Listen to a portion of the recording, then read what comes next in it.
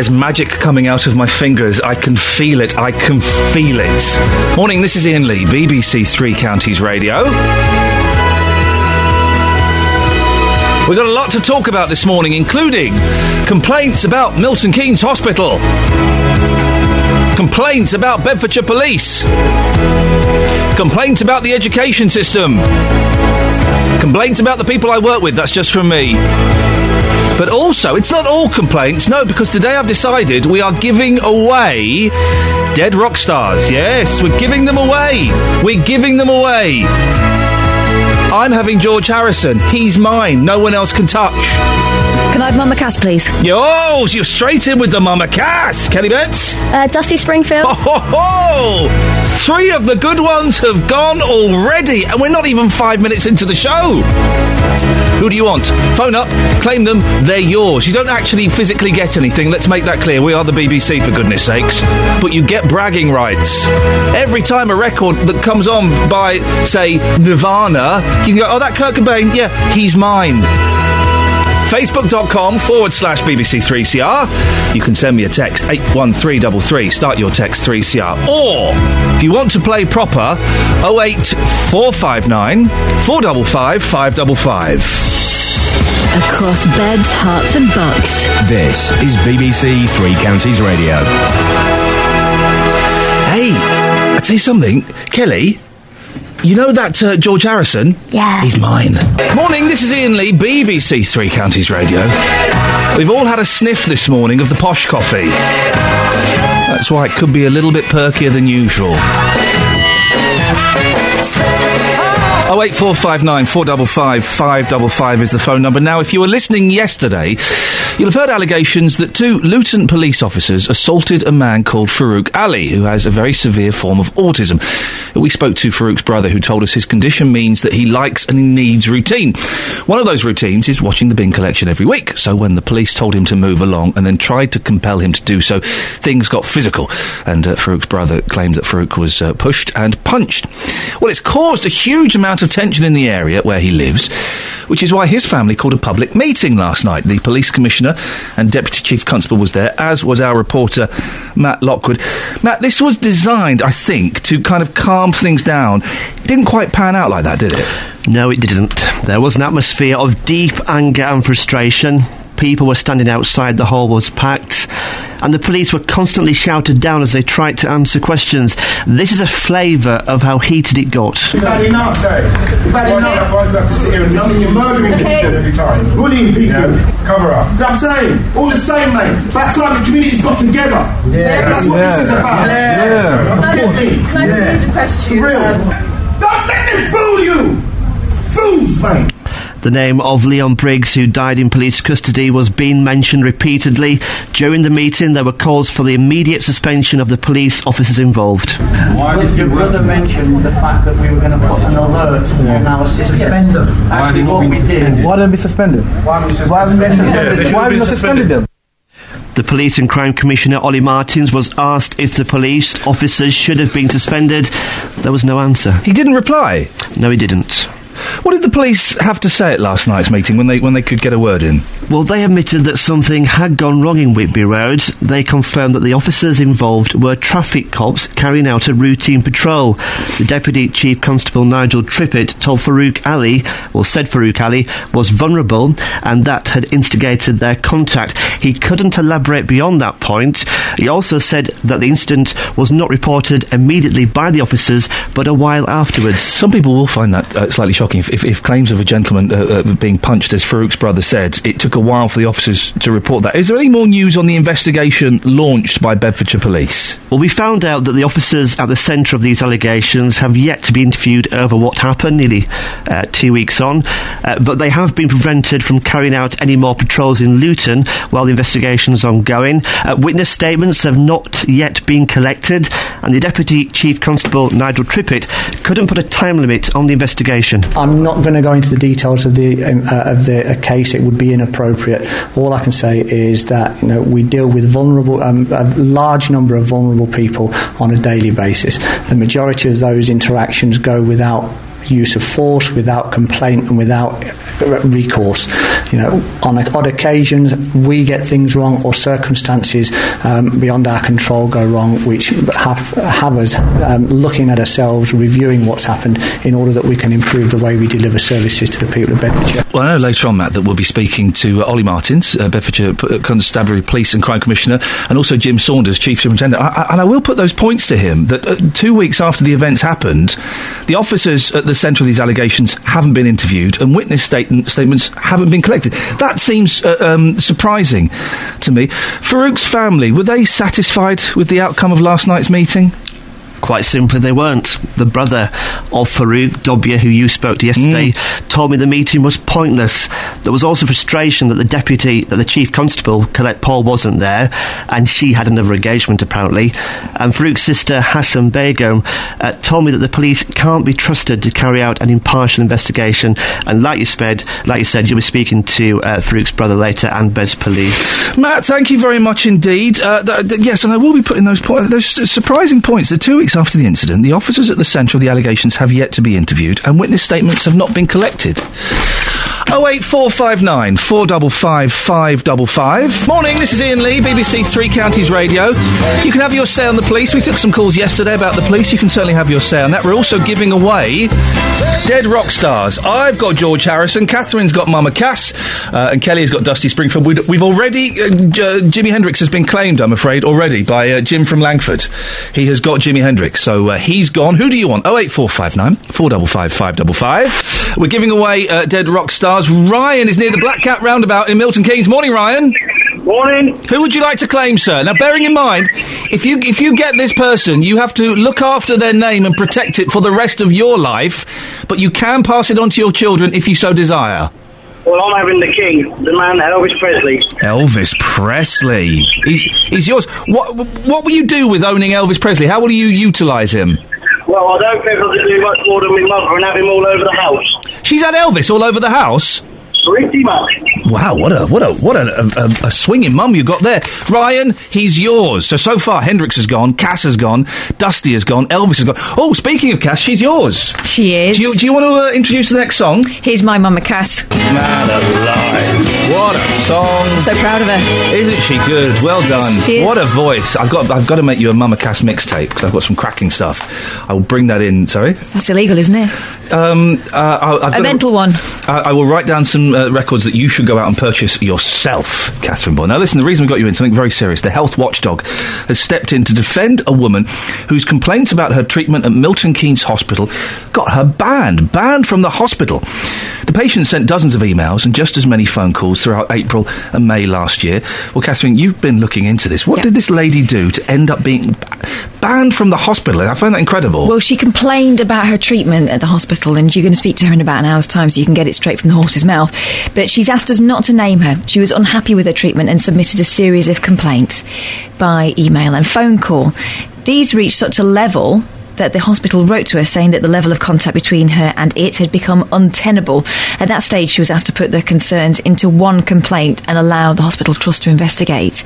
But by April that year, the situation hadn't gone any better, and she was told her complaints were impacting on the ability of staff to carry out their work.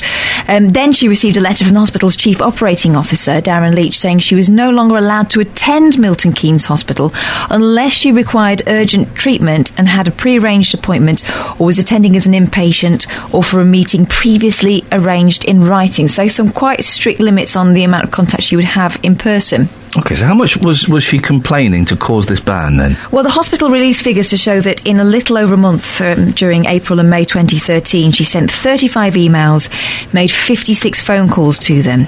There was then a warning from a matron saying staff had been told not to communicate with the complainant other than in relation to a complaint.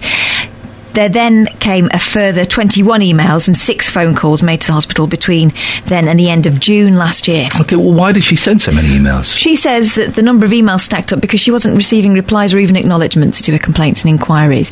Also, she said that many of the phone calls recorded by the hospital weren't actually answered. So there were attempted phone calls. So 5 attempts to get through to the hospital would count as 5 phone calls, even though she only received an answer once. I can understand how that could be mildly frustrating for hospital staff, but she got banned for that. Well, It was worse than that, because within Mr. Leach's letter, and we talked about Mr. Leach earlier, Darren Leach, who was the Chief Operating Officer, he suggested that part of his role was to protect staff from violent and abusive behaviour, which he took exception to. The letter was copied to the lady's doctor, her consultants in London, and the ambulance service. Indeed, when she contacted the ambulance service to talk to them about it, she told her that because of the use of the word violent, a police escort might be required if she ever had to be taken to hospital. But that can't be right, can it? Well, that's what the Health Service Ombudsman thought last week. He upheld a complaint from this person, which was made shortly after she received the letter from Mr. Leach. In the Ombudsman response, they said that they'd seen no evidence that the hospital had taken any other measures to resolve this problem. And the author, Katie McKinlay, said she couldn't understand why a problem of unreasonable levels of correspondence should result in a ban on access to the hospital. She agreed the hospital shouldn't have implied that the patient was violent and abusive, saying that this was the result of using one of those sort of standard letter forms. And in conclusion, the Ombudsman upheld the complaint and said the hospital had been correct to try to manage contact between themselves and the complainant, but the action they took was inappropriate. The hospital's been ordered to lift its restrictions and to write to the other medical authorities involved in this, telling them of their mistake. What has the hospital said about this? We were hoping to speak to them this morning. In fact, we contacted them to ask whether the hospital's chief executive, Joe Harrison, or anyone else from the hospital would like to come on and talk to us about this on the programme, but they've declined. I bet they did. They also have declined to send us a statement. So that's disappointing. Not even as a yet, statement. nothing at all. Well, that's disappointing. We're speaking to the lady a little bit later on, aren't we? Yeah, we are. Okay, thank you very much for that. Across beds, hearts and bucks. This is Iain Lee. BBC Three Counties Radio. Right, I'm gonna play a song from a compact disc. I'm gonna play a song. Do you remember compact discs, Kelly? Compact discs? Compact discs. It's like they're like small. What were they something called something for short? They were comps. They're like small records. Yeah. And I'm really going through a McCartney solo phase at the moment. I'm experimenting with McCartneyism. I feel like you need to lay off the McCartney. No way. Can't lay off the McCartney. You need to quit McCartney. No way, man. I can't do it. And I listened to Flowers in the Dirt the other week. Very poor album. There's one really good song, My Brave Face. Half decent song, put it there, which actually is quite a nice song. This one is quite nice, but that's it, the rest is guff. But then I got this album, Memory Almost Full, from 2007. A 2007 Paul McCartney solo album? That shouldn't work. It does. It's a masterpiece. Do you want to hear a track from it? Where did it chart? If you're just going to judge success by the number of people that buy it, then aren't you shallow? Yeah, you're right. Do you want to hear a song from it? Okay. Say it, yes. Yes. That is a great song. When I was a kid. No, already. Catherine, you just made me laugh. What did you say over the intercom to me? Well, like the yodeling. I knew you'd hate that record. I knew you'd hate it. I don't hate it. You're pulling the face now. You're pulling the I hate it face, but I don't want to slag off Paul McCartney because we're the BBC and we got our tongues right up his bass guitar. Oh, I know. I wouldn't hesitate if I felt it was merited, but I thought it was quite good. Oh, you're so cheeky. It's an excellent record. Memory Almost Full. I can't take it out of my car CD player. No, I literally can't. The car CD player's broken. Across beds, hearts and bucks. This is Iain Lee. BBC Three Counties Radio. I have to... it's very rarely I do this, and this isn't just because contracts are coming up for renewal. I have to thank my boss, Lawrence Culhane, this morning. Oh, really? What's he done now? He's just a really great guy. He is a great guy, but that's not what I'm thanking him for. My little boy at night times is becoming a little so-and-so. He really is pushing. Do the voice. I want to be in the story. You know what we want. Which voice? With the echo. Oh, you want that? He does sound like, when he gets angry, he sounds like he's in The Exorcist. I want to be in that story. I will not love you anymore. That's what he was saying last night. He knows that the word stupid is banned, and fair play to him, he's really trying not to say stupid. He goes, you're silly. Although last night I heard him going, you're It. Thinking that's not the word. I could put the letters together. It's stupid. You know, since hanging about with you last weekend, my 2-year-old is now calling things stupid. Ooh. Not people. Hey. She told me that Show Me was stupid yesterday. Whoa, it sounds like you're angling for a court case. You're not getting admission from me. Yeah. I don't love you anymore, and I'm not going to play with you ever again. That was his threat last night. That was his threat! I was like, all right, I'm 40. What are you on about, son? Anyway, he was having a stroke last night, and I was dealing with it by, I said to him, I set it up in advance, if you carry on that behaviour tonight, I'm just going to stop. I'm just going to ignore you. I'm just going to ignore you, and we won't have any... He carried on behaviour, so I just sat there and ignored him. You're silly! But then, and he kind of calmed down. I threw him a curveball. This one for about 15 minutes. And I said, do you want to hear a song about a man being eaten by a snake? Yeah? Straight away, it's gone from "I hate you" to "yeah," and he said, and this was a song that Lawrence recommended. Who is it? Peter, Paul, and Mary. Yeah, it's brilliant. It's brilliant. It's written by Shel Silverstein, who's a brilliant writer. I didn't realise it was him.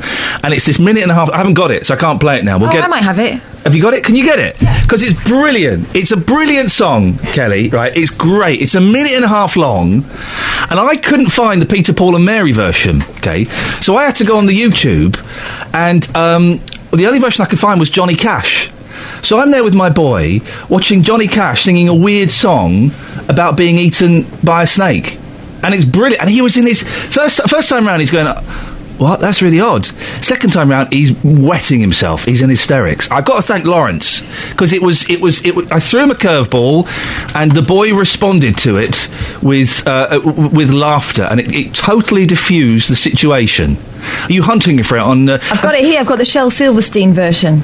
I want to hear it. Have you got the Peter, Paul and Mary version? I might have it in my... Yeah, hang on. Because that version, I think... I'm not quite sure what Shel's singing voice was up to. He's a brilliant songwriter. He wrote lots of songs for Dr. Hook, including Sylvia's Mother. He was a very clever... I'm thinking there's a book in Shel Silverstein somewhere. He was a very clever sort of satirical songwriter who would do these bits and pieces. You can give us a call this morning with songs that trick your children. Let's do that. Songs that trick your children, that can turn a mood around within a second, and he was in hysterics. And then we watched the Monkeys videos, and he was look at them, Daddy, they're running into each other, they're so silly. It made my heart melt. How are we doing, Catherine? We got it? You might want to play something else. I'll tell you what we'll do, because we're giving away dead rock stars this morning. I've had mine, George Harrison. You've had yours, the wonderful Mama Cass. Kelly, remind us and the listeners who it is that you own.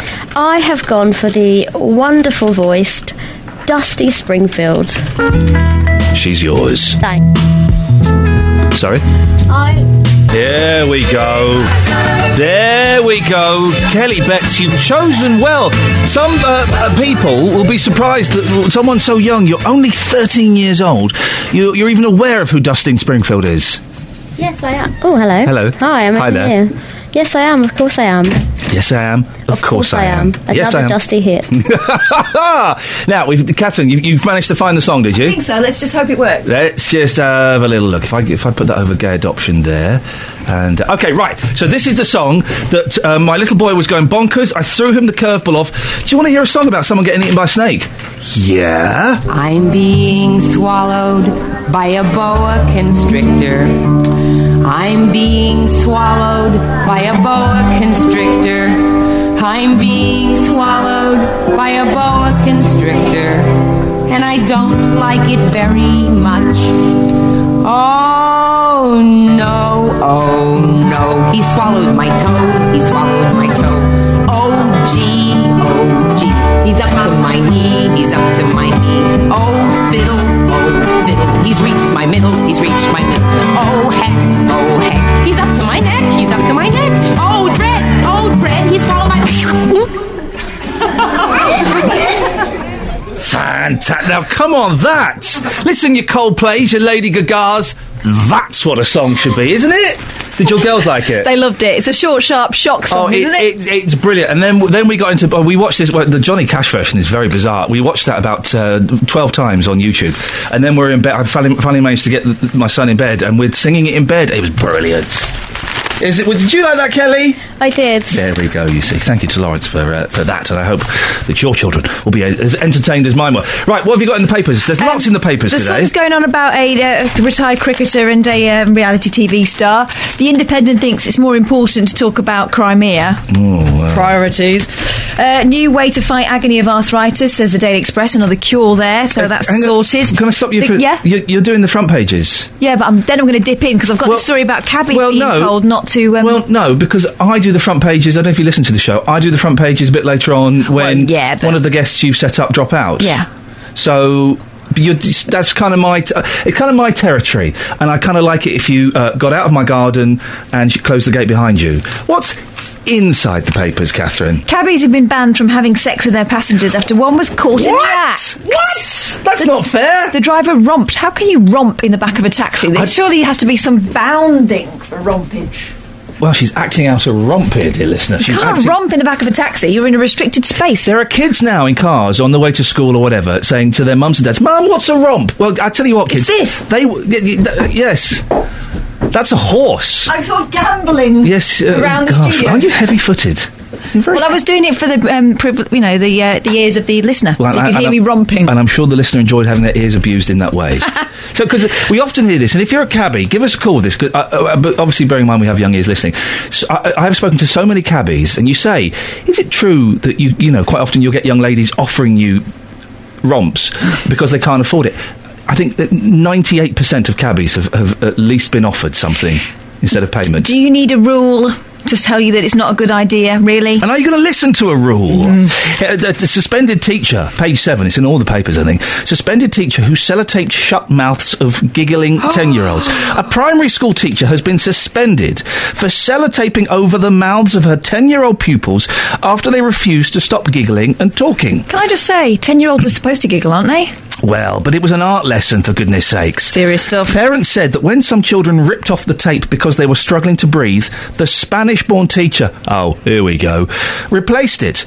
Other children were left with bleeding lips when the tape was removed, and several said they were scared about returning to school. Now, there will be people listening to this going, good on her. Good, that's what we need, a good bit of Spanish discipline. To highlight the picture, the story, they have a picture of Thomas Bradbury, who's one of the pupils, holding up some sellotape and looking sad.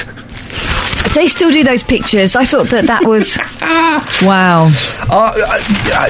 Obviously, it's wrong, but there will be... If you think it was a good idea, 08459 455 555. And if you, like me, have ever taped your lips together for ridiculous reasons, you will know that's not a good idea. Why would you do that? Why did you tape your lips together? Oh, just for fun.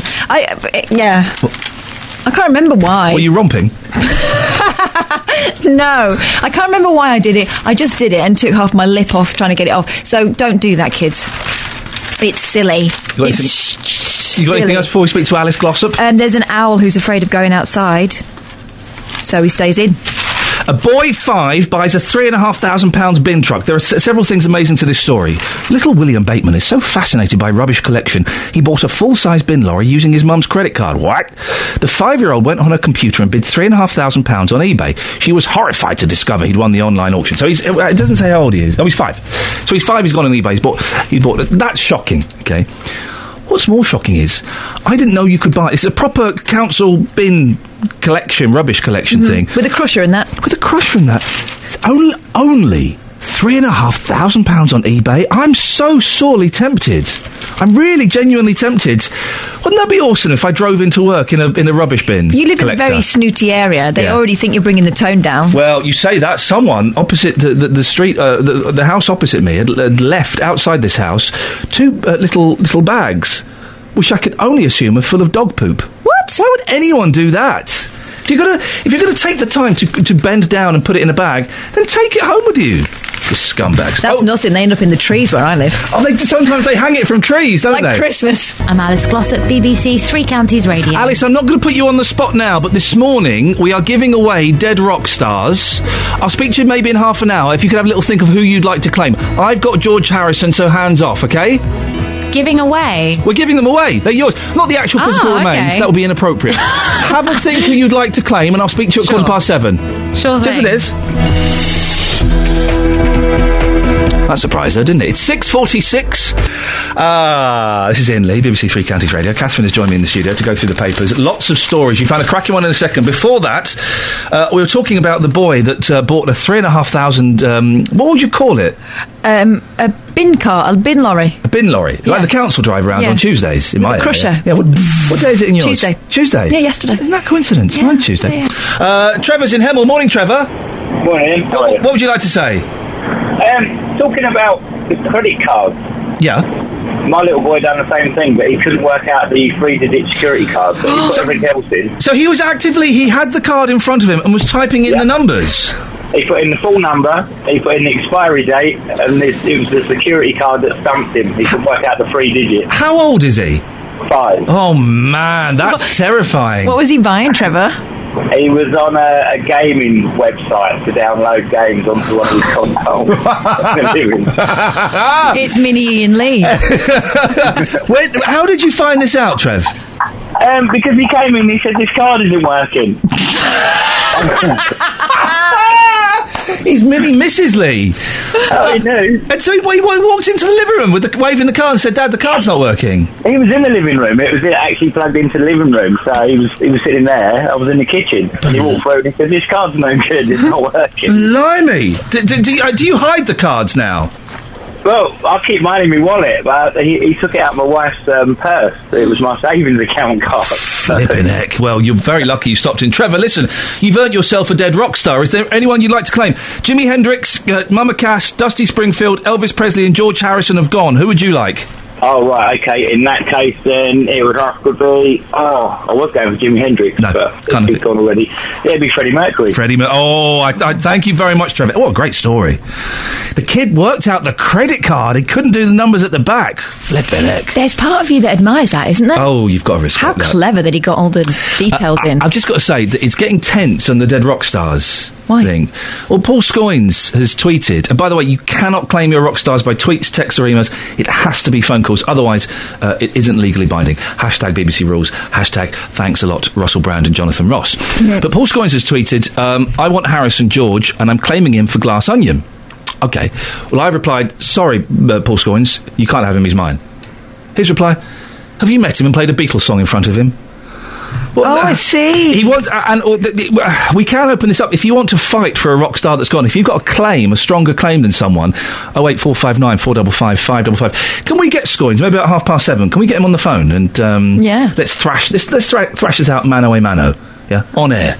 Justin Daly's on the line. Morning, Justin. Hey, good morning, boss. I've taken this one to the streets for you. Dead rock stars. I've got somebody with me. Have you done it already? Yes, I'm here. Good lad. Go on. With Lorna. Lorna, good morning. Who would you like to claim your dead rock star? Whitney Houston. Oh. Whitney Houston or Michael Jackson?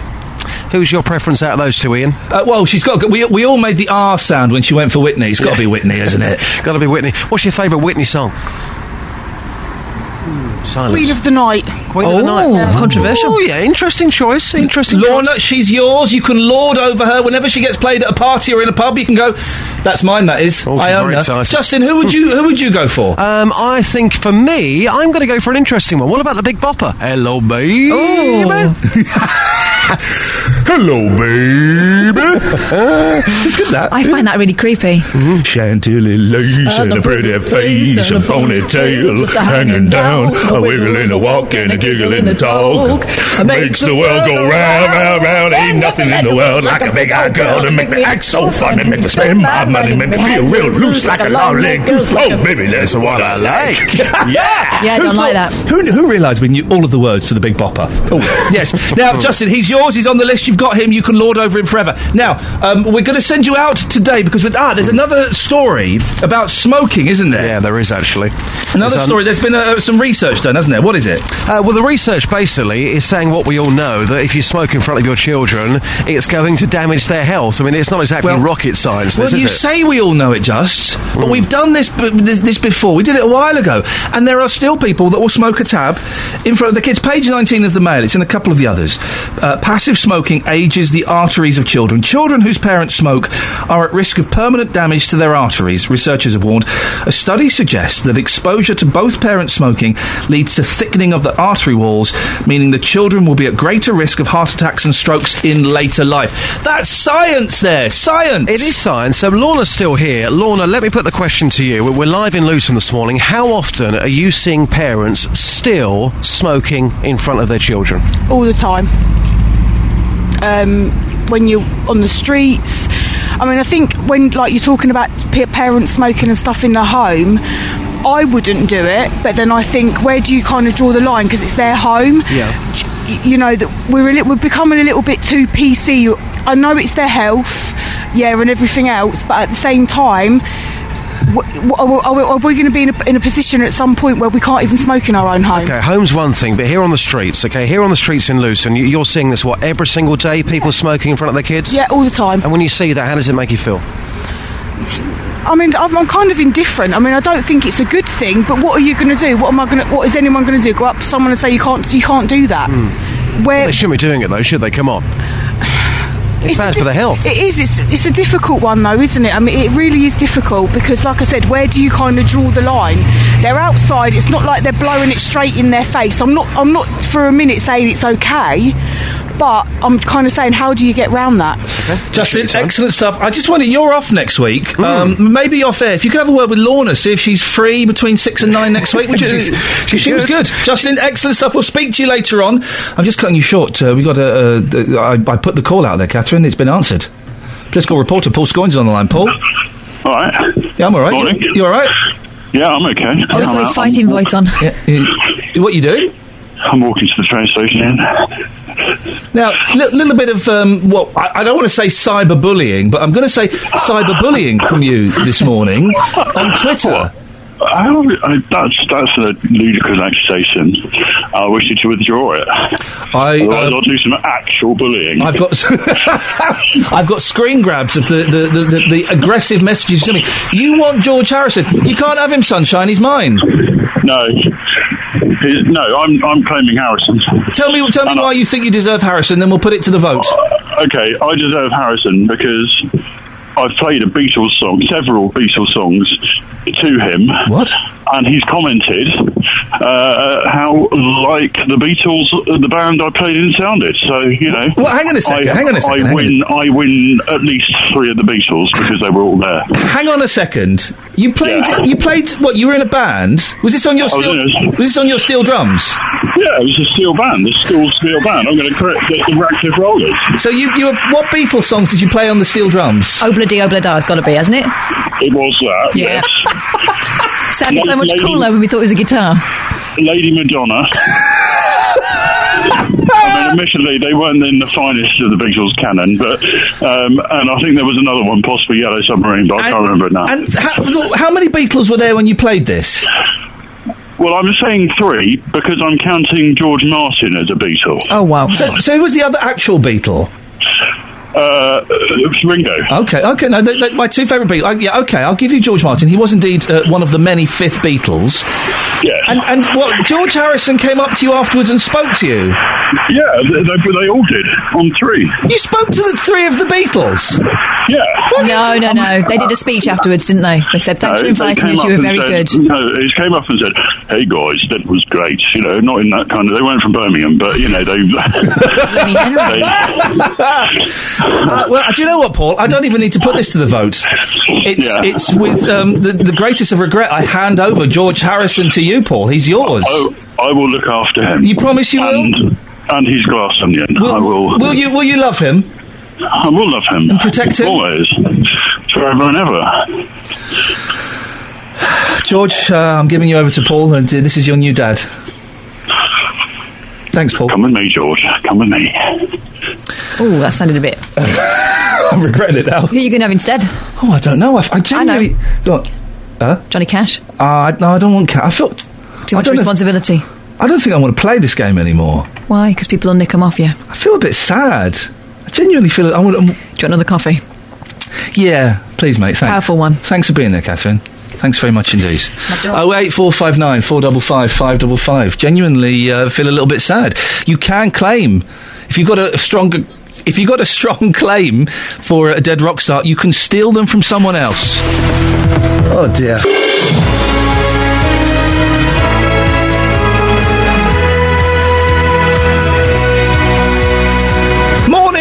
Iain Lee, BBC Three Counties Radio. If you missed the first hour, well, I mean, seriously, guys, are you committed to us or not? How is this relationship going to work if you can't even be bothered to turn up on time? Let's talk about it after the show, shall we? But I'm disappointed in you. Lots coming up in this hour, including complaints about Milton Keynes Hospital, complaints about Bedfordshire Police, complaints about the education system, and we're giving away dead rock stars. Facebook.com/BBC3CR. You can send me a text, 81333. Start your text 3CR, or very busy on the phones this morning, and that's the way. You can call 08459 455 555. Across beds, hearts and bucks. This is BBC Three Counties Radio. Now, on yesterday's show, we talked about allegations that were being made that two police officers had assaulted an autistic man in Luton. He was out putting the bins as part of his weekly routine that he finds very comforting. And if accounts are to be believed, he was pushed, he was punched twice at least, and his jacket was ripped. Well, Farouk Ali's family called a public meeting last night in a bid to get answers from Police Commissioner Ollie Martins and Deputy Chief Constable Nigel Trippett. Farouk's brother, Dobir Ali, joins me now. Morning, Dobir. Good morning, Lee. How did things go last night? Yes, it went very well. A lot of people turned up. It was a very good response from the community. It got a little bit tense, didn't it? It did. Obviously, it had a bit of a heated moment. A lot of people in the community were concerned. I was very upset about this issue, so they want to raise their concern to the local police. I heard it descended a little bit into kind of playground taunts and mocking of Ollie Martins and the way he spoke. Was that appropriate? Well, I mean, Ollie Martin obviously could not give a response, and people lost their faith and trust in him. And he's talking about election, for crying out, in a situation like this. What did he say about the election? Well, he said, well, next election, you'll see my ballot paper there. And I'm like, Ollie Martin, we're talking about a serious situation here. I don't think you understand the situation in hand. And he's talking about election, and I don't think how that's very appropriate. No, but is it true that the focus was kind of taken off of your brother slightly, and it became more about racial tension or racial discomfort between the community and the police? Well, I wouldn't say racial tension. I would say more for community attention. Okay. Because what happened was that obviously last November, the incident with Leon Briggs, and now this incident with my brother. So I think it's more of a concern. I think what hanging us there, the measures put in place for the first incident with my brother, and it's still happening again. So what are the reassurance and what are the confidence can we have in the police? Did you get any answers, Dobir? Well, to be honest with you, we got some of the answers, but not all the answers as we expected. A few of the questions we were asked could not get answers, like such as suspension. And a lot of people were asking the question, especially the local councillors, yet they would not give us credit for answer for that. So they haven't been suspended, have they? They've been put on restricted duties. What was their explanation for that? Well, what they're saying is, and they said they put on restricted duty. And when we asked for the suspension, they're like, well, we don't want to suspend them yet due to lack of evidence. Now, when they mean lack of evidence, they haven't actually interviewed the police officers yet. It's now 3 weeks, and they haven't actually interviewed the officers. And one good thing that came out of the meeting is that the officer actually mentioned that the two officers in question did not report the incident straight away.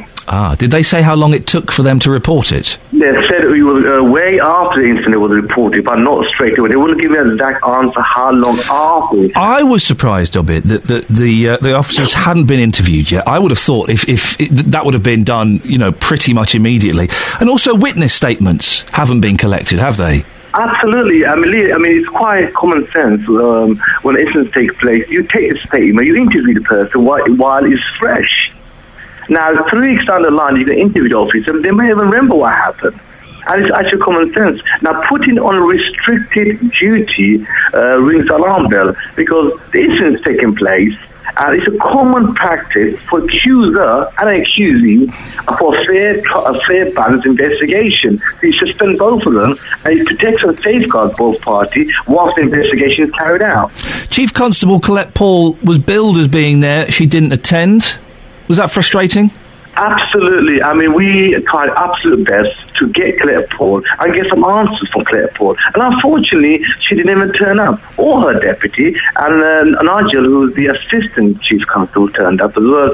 But we were quite concerned to see not the chief constable or her deputy turning up. Later on, in about an hour's time, Farouk, I'm going to be speaking to Ollie Martins and also Chief Superintendent Jim Saunders from Bedfordshire Police. Is there one question or one thing you'd like to say to them?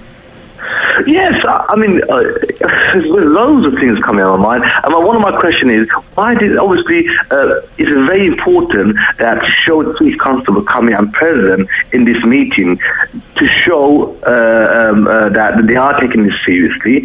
And Ollie Martin, I am actually quite disappointed with him because the fact that he's talking about the election. And my main question would be that he promised us in his election that he will take serious accusations very seriously and he will look into himself. What has he personally done for this investigation? Well, we'll clip that and we'll certainly play that, so make sure you're listening in an hour's time. We'll play that to Ollie. What do you do now, Dobby? Well, I'm a youth worker myself. I work with young people myself, so people with disadvantage and with different backgrounds. But how will you take this case further?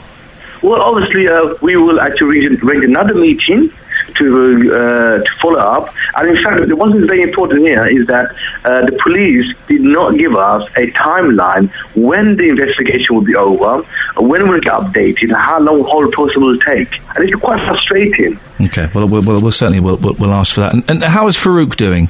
Obviously, he's actually very distressed. He's very distressed. I mean, it's frightening people, especially with a police officer, and anyone who's dressed in black, really, because my brother came in who was dressed in black, he's a police officer. So hopefully we recover, and hopefully we'll try to sort of dismantle it. Dobby, I wasn't at the meeting last night, but my colleague Matt Lockwood was, and as we've mentioned, it did get very tense. Are you worried, Dobby, that by having these public meetings, I don't want to say are being hijacked because that's unfair, but there are obviously other issues that people want to raise. Are you worried that these meetings might actually create more tension between communities and the police? No, I think what we do is that this meeting will develop awareness for the community, and also have the opportunity for the officers to justify what's going on and give us a clear updates as well as to how far the investigation is, where we are now, what stage are we going to be, and moving forward. And one thing very important here, obviously, Colette Paul has promised that she will personally reinsure the family. And it's been 3 weeks now. I haven't seen in the house. Dobby, I appreciate your time this morning, and do keep in touch and make sure you're listening just after 8 when we will be speaking to Ollie Martins, PCC for Bedfordshire, and also Chief Superintendent Jim Saunders. If you were at the meeting last night, give me a call. What did you make of it? 08459 455 555. Gary in Luton, I believe you were at the meeting. Is that right? Yes, I was. What did you make of it? I was obviously quite disgusted. I was obviously there was no really clear answers from the police commissioner and the management team of Beds Police who were there. Nigel Tippett, I believe. They don't really give us a time scale. That's what's been, how long it's going to take. The officers in question, as you and I know, they haven't been suspended. But after the incident which took place, it took a good few hours for them to report it. Imagine you and I cause an issue within our office or where we work, our place of work. If we cause the gross misconduct, would be suspended pending investigation. Now, I assume, anyone would assume this would happen in any organisation, regardless if it was public or private office. And why hasn't it happened? They can't even give us an answer. And they don't, it's just a load of nonsense that they've been talking about. And we're very, very disappointed, And Ollie, he doesn't give us straightforward answers there. And he started talking about some election campaign, so he's trying to score points. He says, in 2 years' time there'll be a ballot paper. We vote him in or we vote him out. I'm afraid he needs to stand down. We lost the faith in him. Incident took place in November where a young man, Leon Briggs, died. This is another incident for the second time, and obviously, the management team are there from Beds Police, but we wanted Colette Paul to be there. Neither her or her deputy. Gary, what good would Ollie Martin standing down? Do you think? What good is he standing up? Tell me, what good has he done? You tell me. I mean, obviously, we want to see him stand down, but what has he done to put the faith back in the community? I understand there was an incident took place in November. Obviously, there is still an investigation going on. But why has another young man with disability, for the second time being attacked by the police, and after the incident, it hasn't been reported straight away? You would expect police officers who are highly trained, experienced, supposed to be professional. Okay, an incident took place, they would have reported it straight away. That just shows the mere cover-up by the police. Gary, we have to end it there. I really appreciate your call. If you're at the meeting, and I'll put some of those points to Ollie Martins about why he mentioned the election. Can we get a timeline for this, please? And is at any point is he considering standing down over this? If you were at the meeting last night, or if you have a view on the meeting, the relationship between the police and the community, 08459 455 555. I'm Alice Glossop, BBC Three Counties Radio. Alice, you've had 30 minutes to think about it. We're giving away dead rock stars. Who would you like to claim and own as your very own? Can I have Janis Joplin? Oh, Alice Glossop! Every little bit of information we get about you, I fall in love with you a little bit more. Joplin is yours, Alice. Yes. Excellent stuff. Thank you. That was a surprise, wasn't it? Across beds, hearts and bucks. This is Iain Lee. BBC Three Counties Radio. Well, it's a busy old show this morning, and that's the way that we like it now. Here's a story. Milton Keynes Hospital has been told to apologise to a woman it banned for complaining. The health ombudsman stepped in to defend my next guest, who wants to remain anonymous, but was told the number of calls and emails she'd made to Milton Keynes had reached an unacceptable level. Now, obviously, you want to remain anonymous. Would it be okay if I called you Susan?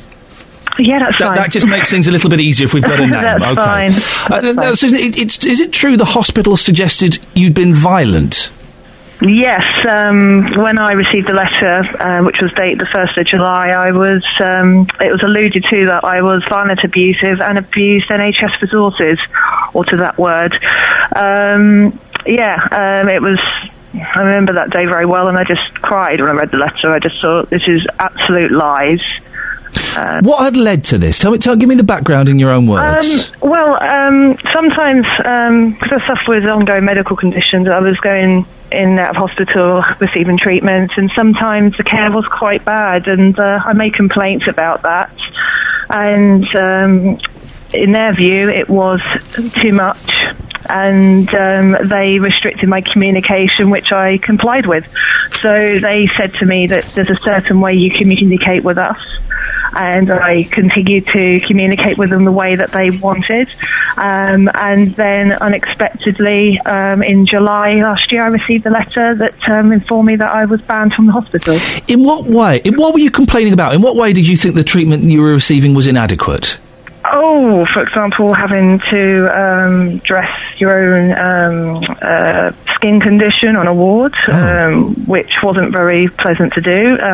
So a nurse wouldn't come along and do it. You had to do that yourself. I was given a roll of tape and a pack of dressings and told to dress them myself. And I made a complaint about it, had an apology, and that happened 2 or 3 times after that with 2 separate complaints. And still, they apologised. I was grateful for them to investigate it, but nothing improved, and that was just one thing. There was many concerns about the care experience there. And so it was decided for quite a number of years that a management plan would benefit helping me when I was having to go in hospital. They would know to treat the condition. They would know what medications I would be on. But unfortunately, that was hung on for quite a long time by different members of staff. who made contact with me and I made contact with them, which also was considered unacceptable, even though I have emails from these individuals promising this management plan I never saw. Is it true, Susan, that between April and May of 2013 you sent 35 emails and made 56 phone calls to the hospital? Not all were answered and not all were responded to. Sometimes if they didn't respond to an email, after a few days I would send the same email again in case they did not receive it properly, if it got lost in the system, or the phone calls weren't answered, often go to voicemail. They weren't all answered.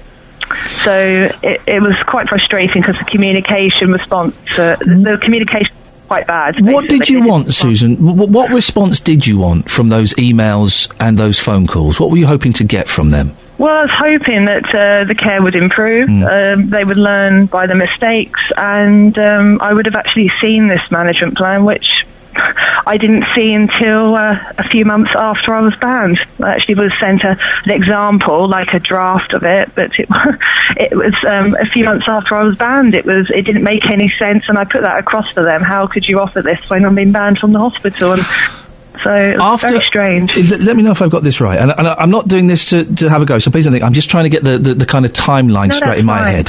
So after April and May of 2013, those 35 emails, 56 phone calls that weren't all that responded to, there was a warning from matron saying staff had been told not to communicate with you other than in relation to complaint, and you sent a further 21 emails and 6 phone calls between May and June. Is that right? Well, what happened was the Ombudsman investigated, and the last communication I made, I think it was the 17th of May. Then after that, the communication was between myself and the security manager, because there was also concerns that they sent a officer from the police that worked on the hospital grounds to our home. That's right. They sent a police officer around to your house? Yes, to warn a letter was coming, and then a few weeks later a letter came in July. So they sent a police officer to warn you that a letter was coming? What did he say? Yeah. A letter was coming, and he came to talk about telephone calls and emails. A few weeks later, he did say that he did not want to be involved. It wasn't anything, the police couldn't do anything. It wasn't anything criminal, and I advise you get a solicitor. Did you feel, Susan, that the police officer was there to kind of scare you is a strong word, but kind of warn you off? I assume so, but I think he was in a difficult situation where I think he was being told. Well, I hope he wasn't, but it seemed like he was being told that he was told to come by the chief executive, which was a bit worrying. I thought, he works on the grounds there, so I just thought it was very odd. So you received the letter that talked about how it was their duty to protect the staff from violent and abusive behaviour. Mm-hmm. And is it true that letter was also sent to your doctor, your consultants in London, and the ambulance service? It was sent not to the consultant, but to the GP, the ambulance service, local community services and other services, all services which you might need in an emergency, might need if your GP referred you, but they didn't send it to my consultant, luckily, which was reassuring, but they are aware of it and they are disgusted by it. And what did the ambulance service... Because I imagine if the ambulance service receives a letter saying this woman might be violent, or we are protecting our staff from potential violent behaviour, I'd imagine the ambulance service would be a little bit reluctant to want to deal with you.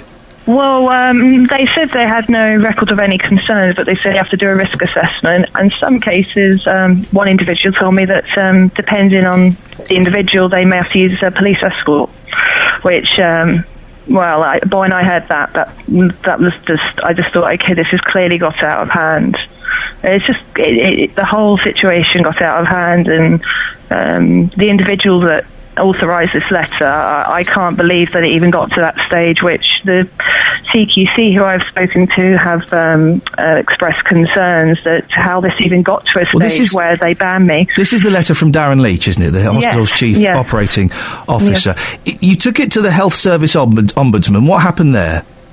Well, they've been excellent. They've been very supportive and understanding, and after a very long investigation, their conclusion was that I was not violent and abusive, that the hospital used a template letter from a guidelines booklet that staff use in case patients do very bad things like violence, abuse, and so they used this template letter. Didn't take out the examples of violence and abuse and left everything in it. Which the Ombudsman have said is the whole letter is confusing. And then a few weeks after I was banned, they added further restrictions where I couldn't go there unless it was life-threatening. So basically, if I was dying, or my life was on the line, I was, possibly going to lose my life. That's the only time they would treat me. Further restrictions were imposed, but I didn't do anything wrong, which the Ombudsman said there was no reason why they added further restrictions. The hospital's been ordered to lift its restriction, hasn't it? Has that happened? I haven't received any communication from the hospital. Nothing. Okay, and they've been told as well to write to your GP and the ambulance service and all the people they wrote to initially to kind of retract that letter, haven't they, or set things straight? I've been told because it's such a large organisation, it could take a bit of time, but they do have within a month. So within the month of the final letter, which was last Wednesday, so they... Do you feel, Susan, I'm going to ask a question that might be slightly uncomfortable, but let's do it. Do you feel any responsibility in as much as you did send a lot of emails and you did make a lot of phone calls? The care was at a very low standard, and I was told by members of staff there, make a complaint.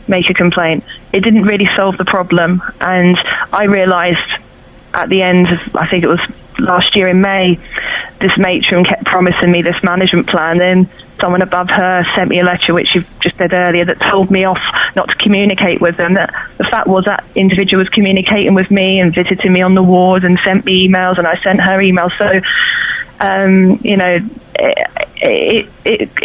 it could have been handled better by staff there personally. It's frustrating, isn't it, when you're complaining about something and you're not getting a response? When the care's at a low standard, sometimes the care there wasn't terrible. Sometimes it was very good, and I was very grateful for their help. But sometimes when it was bad, it was really bad, and I made a complaint hoping they would realise that they made a mistake and they would apologise, but things not often change. Susan, I could talk to you all morning. This is fascinating. We're running out of time. Finally, how has this left you feeling, and how do you feel now about Milton Keynes Hospital? Well, I don't trust them. My family and I are all very upset after what they've done, and it's given me a very different view of my local hospital. Obviously, in the future, hopefully, things may change. I try and see the good in everybody. But this has been a very bad experience, and I spent many sleepless nights and many tears about this, because it's just, I lost all my local services. I lost everything. Susan, we've got to end it there because we're out of time, but I really appreciate your time this morning. That's Thank you very much. That's all right. Thank you. Thank you very much. That's Susan. That's not her real name. She wants to remain anonymous. What a fascinating story. Well, we did ask, of course, if Milton Keynes Hospital would want to come on. They said no. The chief executive, Joe Harrison, or anyone, they said no. They weren't going to come on. We asked for a statement. They didn't give us a statement. We didn't get anything, did Perhaps we should send them another email. Catherine Boyle, you're very naughty. Well, she sounded... I mean, look, what can you tell from someone for 10 minutes on the phone?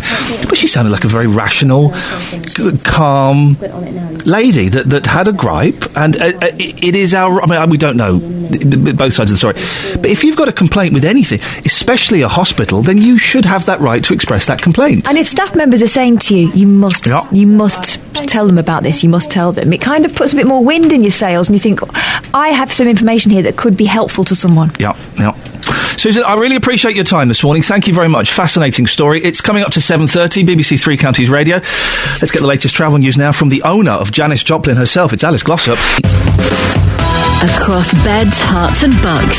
This is Iain Lee. BBC Three Counties Radio. Well, it's one of those shows. We're just talking about Susan's story there at the hospital. Quite incredible. It's one of those shows. We're going from fluffy nonsense like collecting dead rock stars. We are giving them away. The BBC is clearing out its cupboards of old dead rock stars, and it's giving them away. Who have we got rid of so far? Who did you two have? Who have you? Mama Cat. Mama Cat. Kelly? Dusty Springfield. I had George Harrison, but Paul Scoynes, the political reporter here at BBC Three Counties Radio, trumped me. He'd played Obladi Oblada on a steel drum in front of George Harrison, so he wins that. So I haven't got one at the moment. Why don't you have one of your dead monkeys? There's only one. Why don't you have that dead monkey? I might do. What's his name? Oh, Do you know? Yes. What is it? Davey. Oh, wait, David Jones. Why don't you have him? Not good enough. Alice Glossop has had Janice Joplin. Justin's got the Big Bopper. Lorna's got Whitney Houston. Trevor in Hemmel's got Freddie Mercury. Ryan Blackcat has got Elvis Presley. I know who you can have. The one who sang La Bamba, Richie Valens. Oh, I don't want Richie Valens, he's rubbish. And Jim from Langford's got Hendrix, the most overrated guitar player of all time. Terrible, he's a terrible guitar player. Oh, look, Mum, I can play the guitar in my teeth and do a wee-wee on my guitar. Just play a song, mate. Play a song. 08459 455 555. Jim Dawes? Jim Dawes. No. Yeah. Off of the Morrisons. No, he's rubbish. So we're talking about that. You can give us a call about that. We're also talking about hospital treatment. And we're talking about the story we mentioned yesterday, allegations that two police officers roughed up an autistic man in Luton. Well, there was a meeting in Luton last night, and we'll be speaking to Ollie Martins a bit later on to find out what happened from his point of view. A couple of texts on this. Lisa in Hitchin says, when you speak to Beds Police later, could you ask what could ever have been the problem with Farouk Ali watching and helping the bin men in the first place? It sounds as if he did that every week and wasn't threatening in any way. Well, that's one side, Lisa. Dave from Sundon seems to take a contrary side. Ian, it's funny how these people wronged by the police or hospital are completely blameless. Autistic people can turn violent very easily. Your thoughts on that? 08459 455 555. Dennis is on the line. Morning, Dennis. Good morning, Ian. You got clothes on? Certainly. Good lad. I'm ready to go shopping with my darling wife. Beautiful. What can I do for you this morning? It's the worst thing in the world. No, I rang about the very question that young lady just asked you. Yeah. Why did the policeman get out of the car and approach this young man? Did he think he was robbing the bins? I mean, that would have been a simple explanation last night to say, we got out because we thought he was robbing the bin. That seemed, I mean, again, we've only heard the side of the brother, so I'm treading slightly carefully, but we'll be speaking to the police later on. But yes, they thought he was causing mischief, basically. And he's a big lad to start with, you know, and all right, he's only 5 years old in his head. And I'm sorry about this, but it seems to me it started from nothing and then gradually got worse.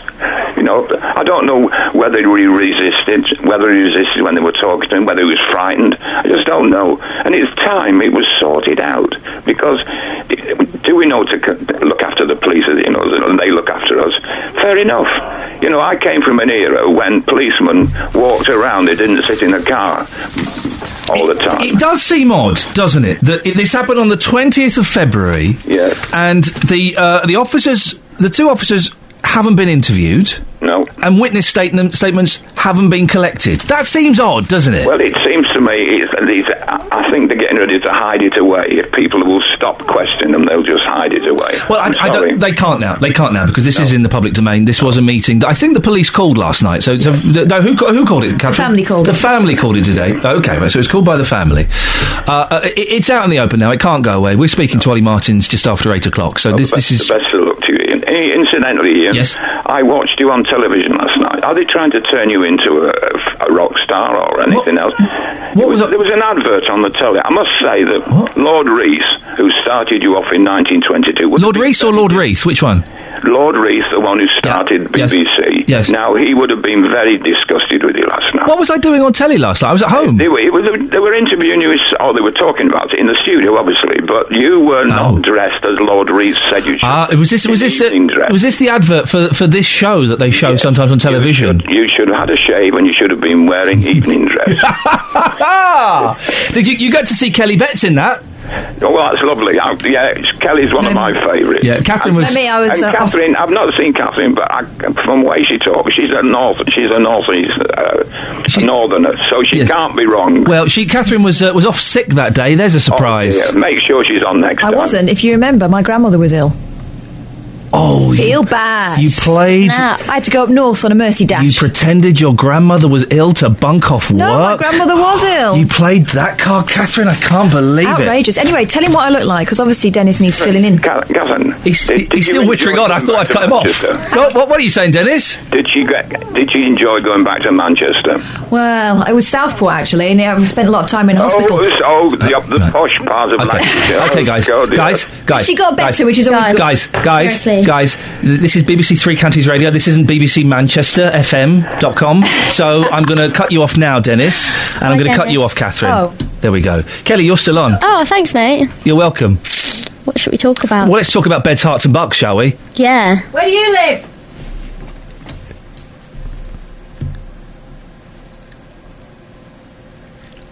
Richard's in Winslow. Morning, Richard.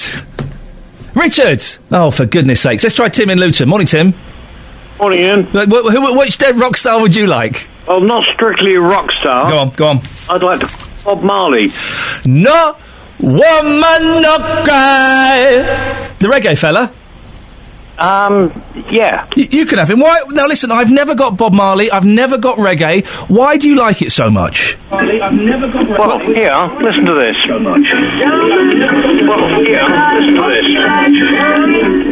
There you go, a bit of Bob for you. Well, yeah, literally just a bit of Bob. He does it for you. Do you like the fat bass and the laid-back lyrics of Mr. Marley? Tim, he's yours. What are you going to do with him? Listen. Sounds good to me. It sounds good to me. So much I could say, so much I won't say. Richard's in Winslow. Morning, Richard. Yo, rock and roll, my man. Before I start, good luck to Susan that was on earlier. Stay strong, girl, if you're listening. Well, you're like Mr. Motivator, you are. Thank you. Now, listen, I'm phoning in to claim the ambassadorial rights and 10% of all future merchandising royalty to Mr. Buddy Holly. Oh, baby. And I want you to play Peggy Sue. I'm not going to do that, but... You jolly will do that. I tell you what, we'll play a bit Buddy Holly tomorrow. No, today. Now, I might not be alive tomorrow. Well, fingers crossed. Thank you. Yes. No, I'm not going to play it now, because I've got... Justin, you'd like me to play some Buddy Holly, wouldn't you? Oh, do you know what? I love Buddy Holly. Legend, yes. I tell you what, then. Right, you own him, Richard. Thank you. We don't normally play songs at this time in the morning. I'll get told off. Where do I get my sash? Yes. Do you don't get a sash, Richard? Sash? Yeah, okay. Would you like to introduce Peggy... yeah, okay. You go on, carry on. No, shut up. Would you like to introduce Buddy Holly, and we'll play it? All right, then. Go on, then. This is Ricky Starr, the Blue Star Liners, the All-American Surfing King of Cadiz, playing Buddy Holly. Take it away now. I'm being swallowed by a boa constrictor. I'm being swallowed by a boa constrictor. I'm being swallowed by a boa constrictor. And I don't like it very much. Justin, what have you been out doing this morning? Talking about smoking, something you mentioned in the paper review this morning.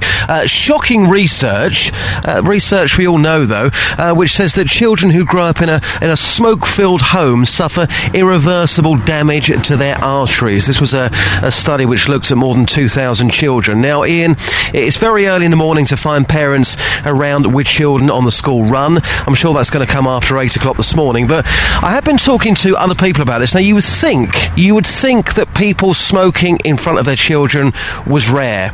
According to the people I've been talking to this morning, that is certainly not the case. Here's what happened. You've recently given up smoking. Did you ever smoke in front of your children? Not at all. I haven't smoked in front of my children at all. Never? Never at all. Okay. So what about what you're seeing every single day? Are you seeing parents smoking in front of their children? Yeah. I've seen loads of times the people smoking in front of the children. What, every day? Almost around every day. And when you see that, as somebody who didn't do that yourself, how does it make you feel? It feels very bad because obviously the children, they don't smoke. Obviously the children harms to the children very quickly, and it's not good for them. Have you ever been tempted to say to those parents, what are you doing? Yes, of course I want to say, but obviously you can't interrupt in the other people's life what they're doing, what they have to do and what they don't want to. Well, morning, madam. We're here in Luton this morning. How often are you seeing parents smoking in front of their children? A lot of young mothers smoke in front of their children. You can see it a lot in here, especially young mothers, which is not very nice. What's your thoughts when you're seeing that all the time? Well, it's not healthy for them. It doesn't look good, but it's the health mainly. It's not healthy for them. Plus, when they see it, they think it's okay as well, so automatically they'll probably start smoking as well, at some point. You can see a lot of young children, like even 12-year-olds smoking outside here, which is not very nice. And this is not something you're seeing once every month. You're seeing this pretty much every single day? Yeah, absolutely. Yeah, every day, yeah. You just pass through this town and you see probably 10 mothers, yeah. 10 mothers in one go, all smoking in front of their children? Plenty of them, yeah, plenty of them. Yeah, definitely. Scott, how often are you seeing parents smoking in front of their children? It's every day when I come into town. Pretty much every parent you see usually smokes. and I've usually got the kids with them. So you've got a child on the way very soon. You are a smoker. Would you smoke in front of your children? I won't, no, because when they grow up, they might get the habit, you know. Obviously, kids underage, they do smoke, but I don't want my kids to smoke. And how often are you seeing parents here in this town quite happily walking along with their children, smoking in front of them? I see it all the time, mate. All the time. Madeline, it's one of those things. Why would you smoke in front of your kids? My dad used to do it, and it was horrible. I ended up being a smoker. But it's a horrible thing to do. Of course, and there is now evidence that it's dangerous for your children. The evidence has been there for years. Even in the year 2014, you would think that this wouldn't be a problem. I mean, talking to people this morning, they've all got their stories. They're all saying, look, we are seeing this every single day. What I'm going to try and do, after 8 o'clock this morning, I'm going to try and find some parents who are smoking in front of their children, and we'll ask them a direct question. Why are you doing that? Justin, great stuff. Thank you very much, mate. 08459 455 555 745 BBC. I'll come to you in a little bit, Kelly, because I want to squeeze in Alice and the news and the weather, if that's all right. Is that all right? All right, yes. Is that all right? Yeah. And then we'll come to you in a bit. Yeah, okay, mate. I just want to give the comps you're about to give me. I want to give them a little bit of room to breathe. Okay, mate. All right. No problem. If you've got a story everyone should hear about, let us tell them about it. This is an old Anglo-Saxon stereotype. Send us an email to 3cr@bbc.co.uk. The big tour of beds, hearts and bucks. BBC Three Counties Radio. Tour is coming. The big tour is coming. The big tour is coming. Isn't it here? Oh, yeah. Across beds, hearts and bucks. This is Iain Lee. BBC Three Counties Radio.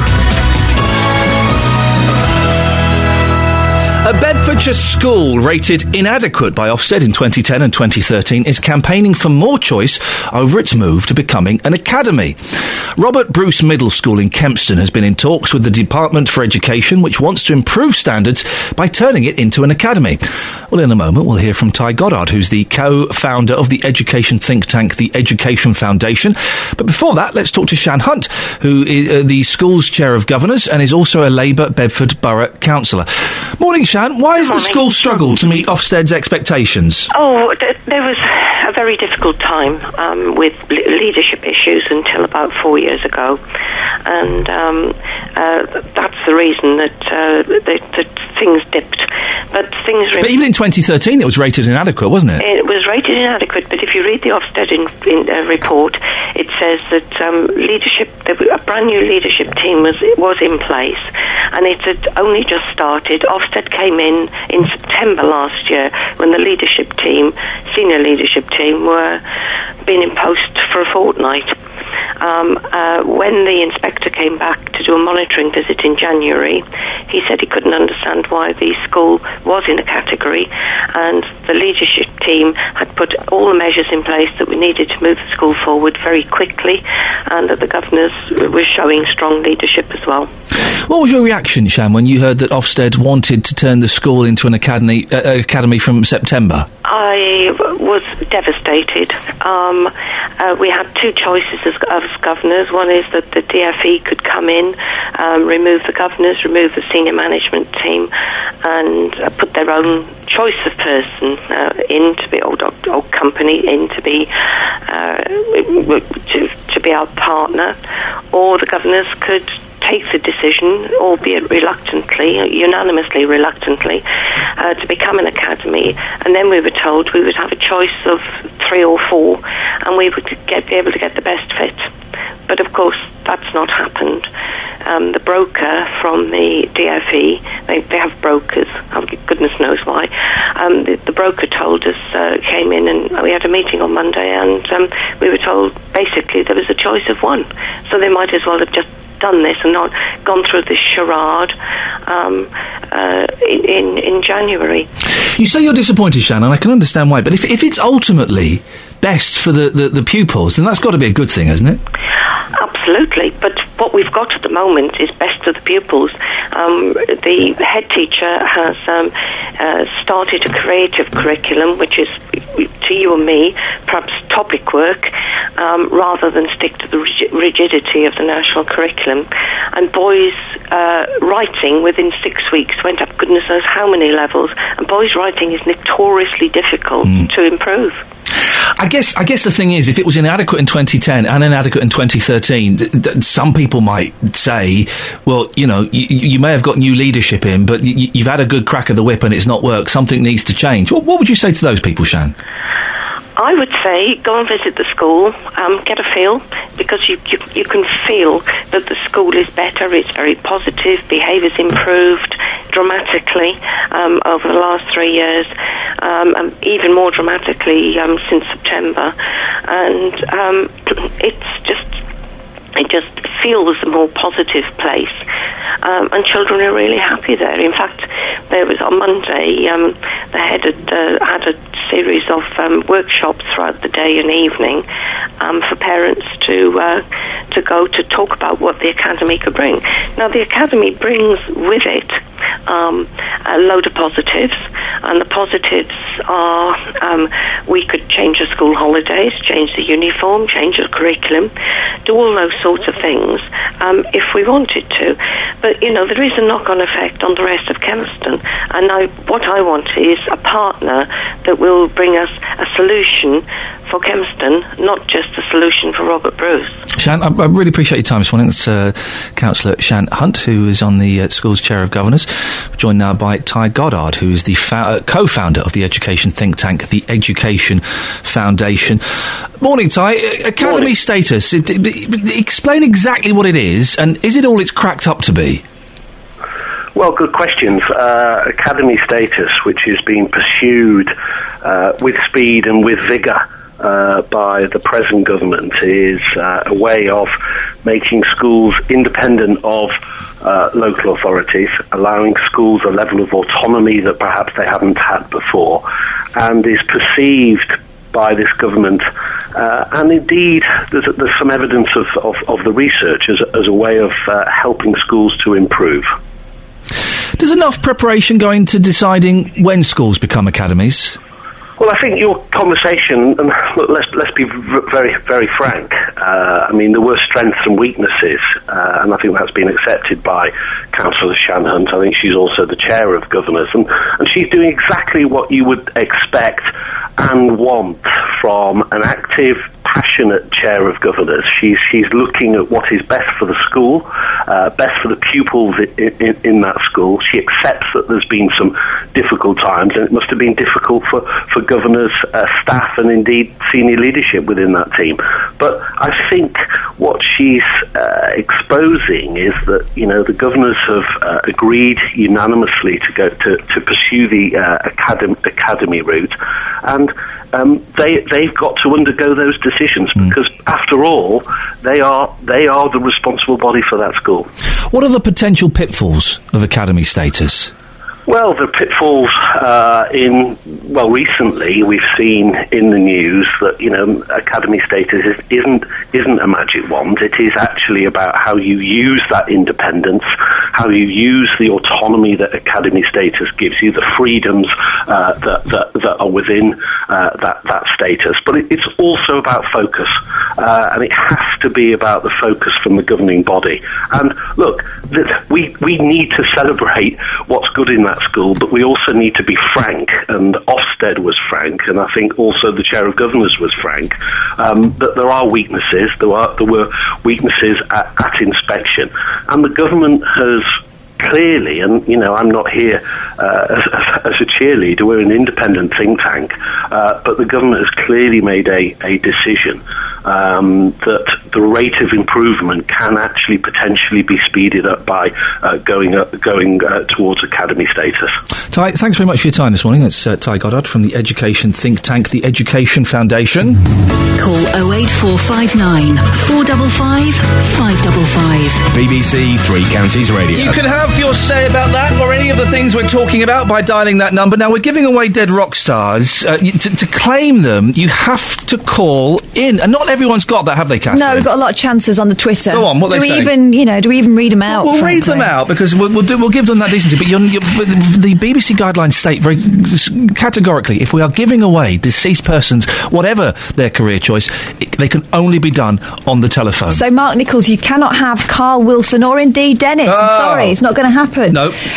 Liquor Till, Happy Tree 13. Is it possible to pre-order someone and have them put behind the counter for when they go? Again, trying to bend the rules. We've got to, and I've got to say, this sick pre-booking of people who are still alive. We've had someone putting in an early bid for Dolly Parton.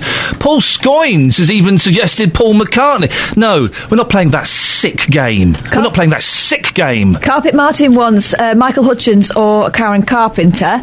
And Linda would like Lisa Left Eye Lopez, her at TCL. But she also calls her Lisa Left Eye Lopes. Isn't there a Z at the end of Lopez? Unless she's Portuguese, I'm not sure about spelling there. Albert's on the line. Morning, Albert. Morning, Ian. Hey, you're drinking the same stuff that we've got this morning. Drain cleaner. Yes. Can't beat it. Yes, you can't beat it. Well, you'd like a dead rock star, would you, Albert? Yes, I would, please. And I've got an absolute corker for you. Go on, then. Marilyn Manson. Sorry? Marilyn Manson. She clearly died years back. Are you... I think... Do you want to tell him, or shall I, Kath? Well, are you sitting down, Albert? Yes. Marilyn Manson's a fella. Hey? And he's still alive. No. You've seen the colour of her skin and her hair and her eyes hanging out and everything. She's definitely a man. No! And she's definitely alive, Albert, so I'm afraid you can't have Marilyn Manson. Oh, for goodness sake! Who's misled me? I don't know, Albert, I just don't know. And very quickly, Kelly, give me some comps. Some comps. Lynn in Bletchley called in. Yeah. She said, all right, love, I saw... She doesn't speak like this, but I'm just do going it in that like voice, this. yeah. I'm going to do it in this voice. I saw Iain on that advert. Isn't he handsome? Oh, I love him. He's such a good man. And I love all you girls as well. I love it. I tell all my friends about it. Did she actually say four? Four? No. Oh. She doesn't talk like that either. But she said something like that. But she said, yeah, it was along those lines. Let's just go to the travel, shall we?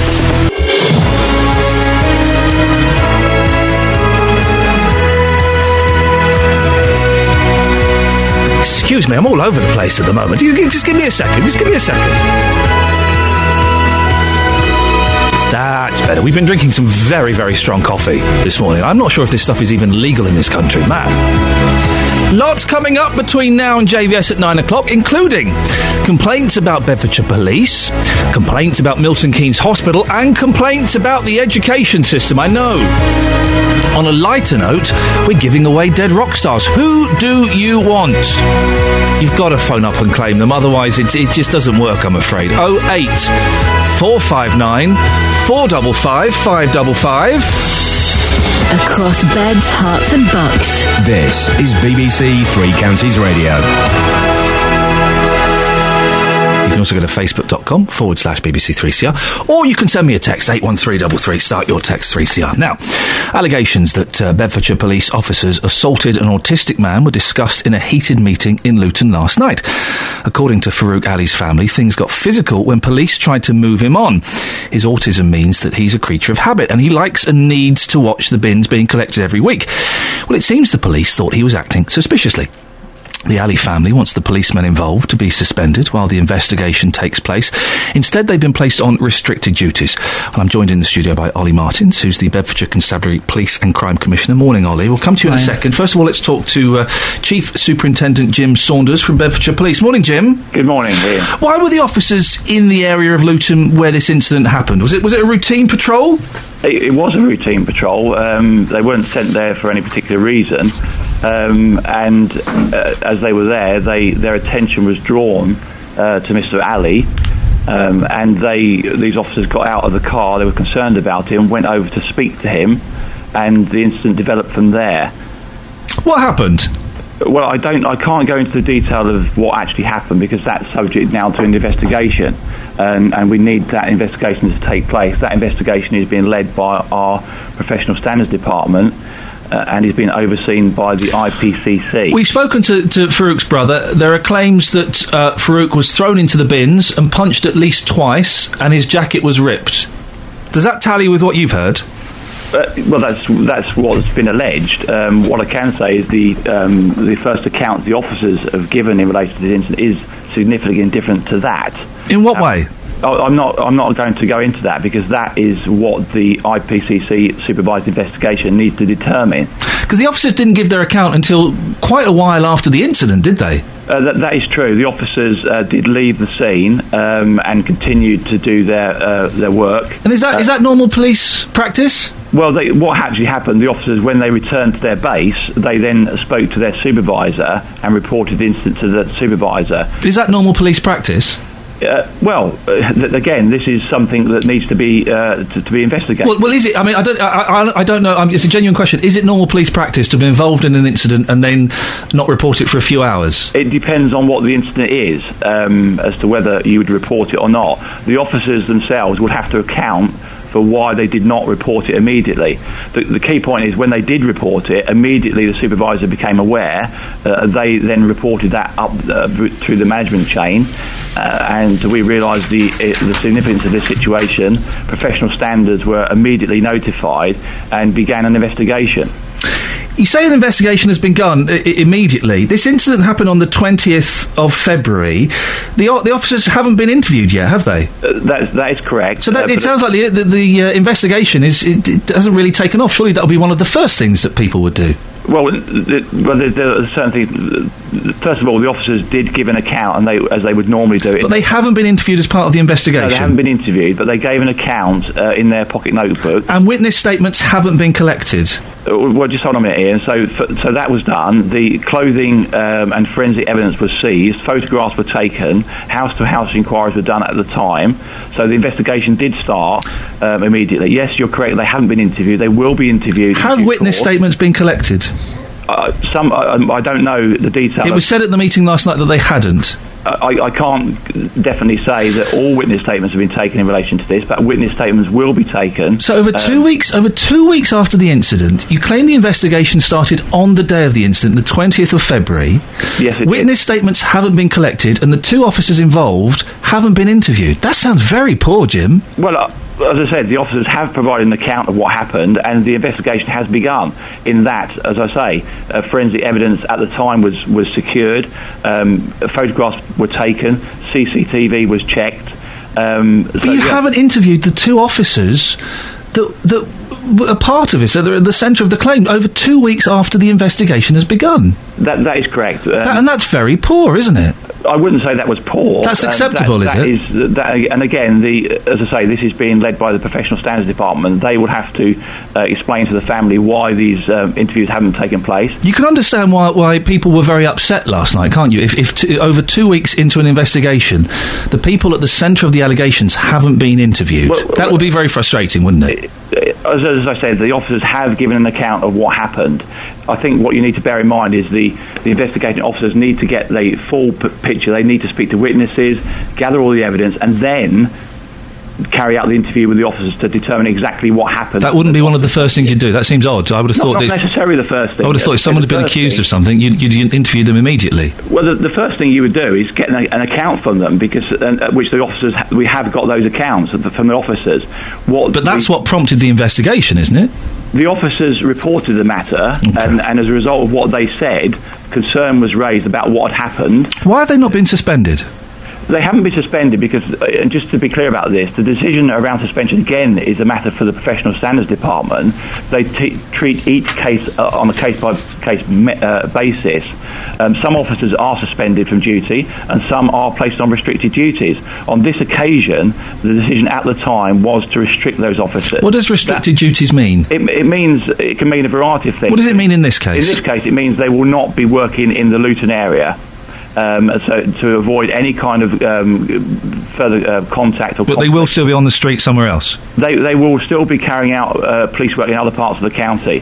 Can I just also say that decision is under constant review. I was at the meeting last night. I certainly heard very clearly the perspective of the community, and that decision as to whether they should be continue on those restrictions or be suspended will be continuously reviewed. What's the timeline for this? That's a question that a lot of people are asking. When can we expect to get answers? I can't give you a precise timeline because it depends on the scale of the investigation. But what I can say is the investigation is going to be supervised by the IPCC, who will be clear in terms of their expectations in timelines.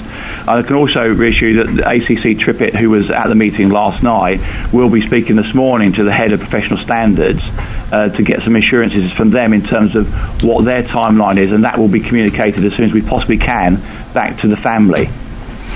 Ken in Redbourne has texted in, Jim, and I'm sorry to keep going back to this, but I do think it's a significant thing. I'm very surprised by some of your answers. Ken says, shouldn't the officers have been interviewed separately, ASAP, otherwise they now have had time to get their stories straight?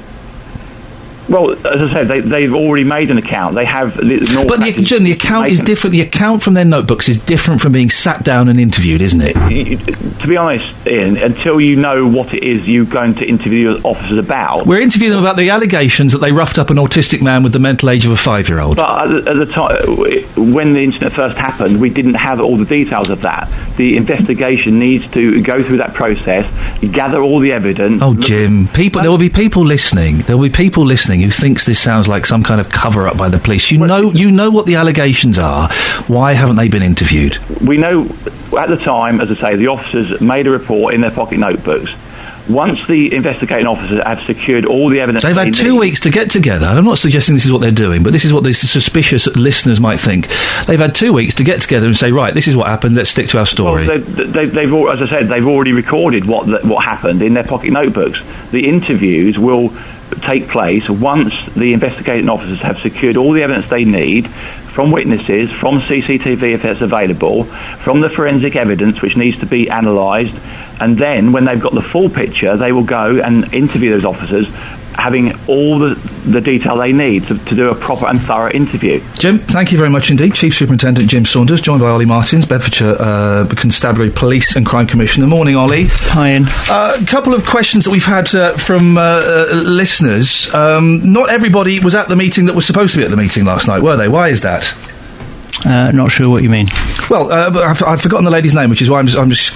Colette was supposed to be there. You've forgotten the Chief Constable who you interviewed. Ollie, listen, she was very, very charming. I've forgotten her name, yes. Colette, she wasn't at the meeting, why not? It was told she was going to be at the meeting, why wasn't she there? She was represented by senior police officers. Why wasn't Colette there? Why? Well, I was there.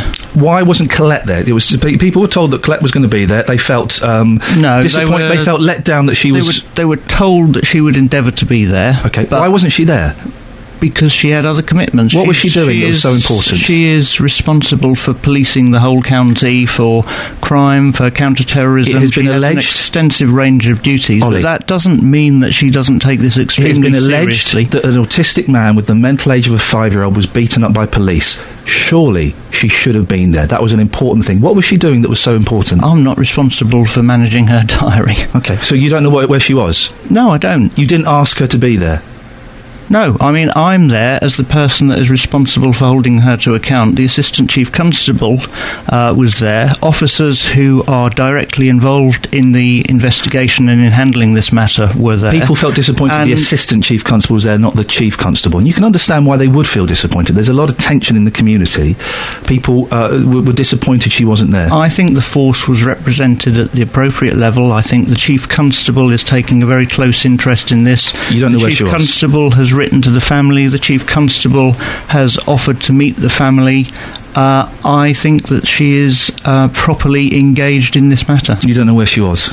No, I don't know where she was. I'm not responsible for her day-to-day management or the management. Of course you're not. But if she was that is not my role as police and crime commissioner. No, of course it's not. But I am there to hold her to account, and I can assure you that I will be doing so. No, of course you're not responsible for her diary, Ollie. But this is such a big thing that it must have been something pretty. Did you not ask her why can't you make it? Did you not ask her where she was going to be? I think that the force was represented at the appropriate level, and the right people were present at the meeting. But the public don't think that, and this is all about, isn't it? It's all about trying to soothe the public and speak to them and understand them. You've gone in already several points down by Colette not being there.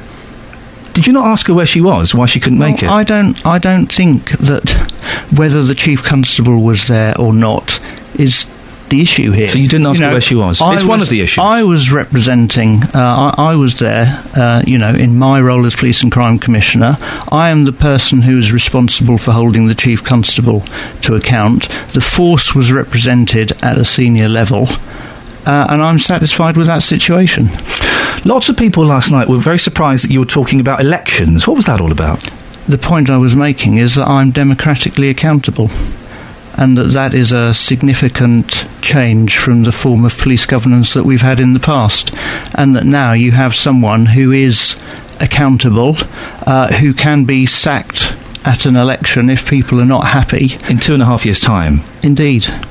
People want action now, though, don't they? They don't want to wait 2.5 years. They want action now. And I will ensure that this matter is properly investigated, that there is accountability, and that is my role as Police and Crime Commissioner. And if the point I was making is, if in 2.5 years' time people are not satisfied, then they can express their view through the ballot box, and that is not something that people were able to do. There was no direct democratic accountability for the police before the advent of Police and Crime Commissioners, and that is the point I was making. OK, so your responsibility is to hold people accountable. What are you doing?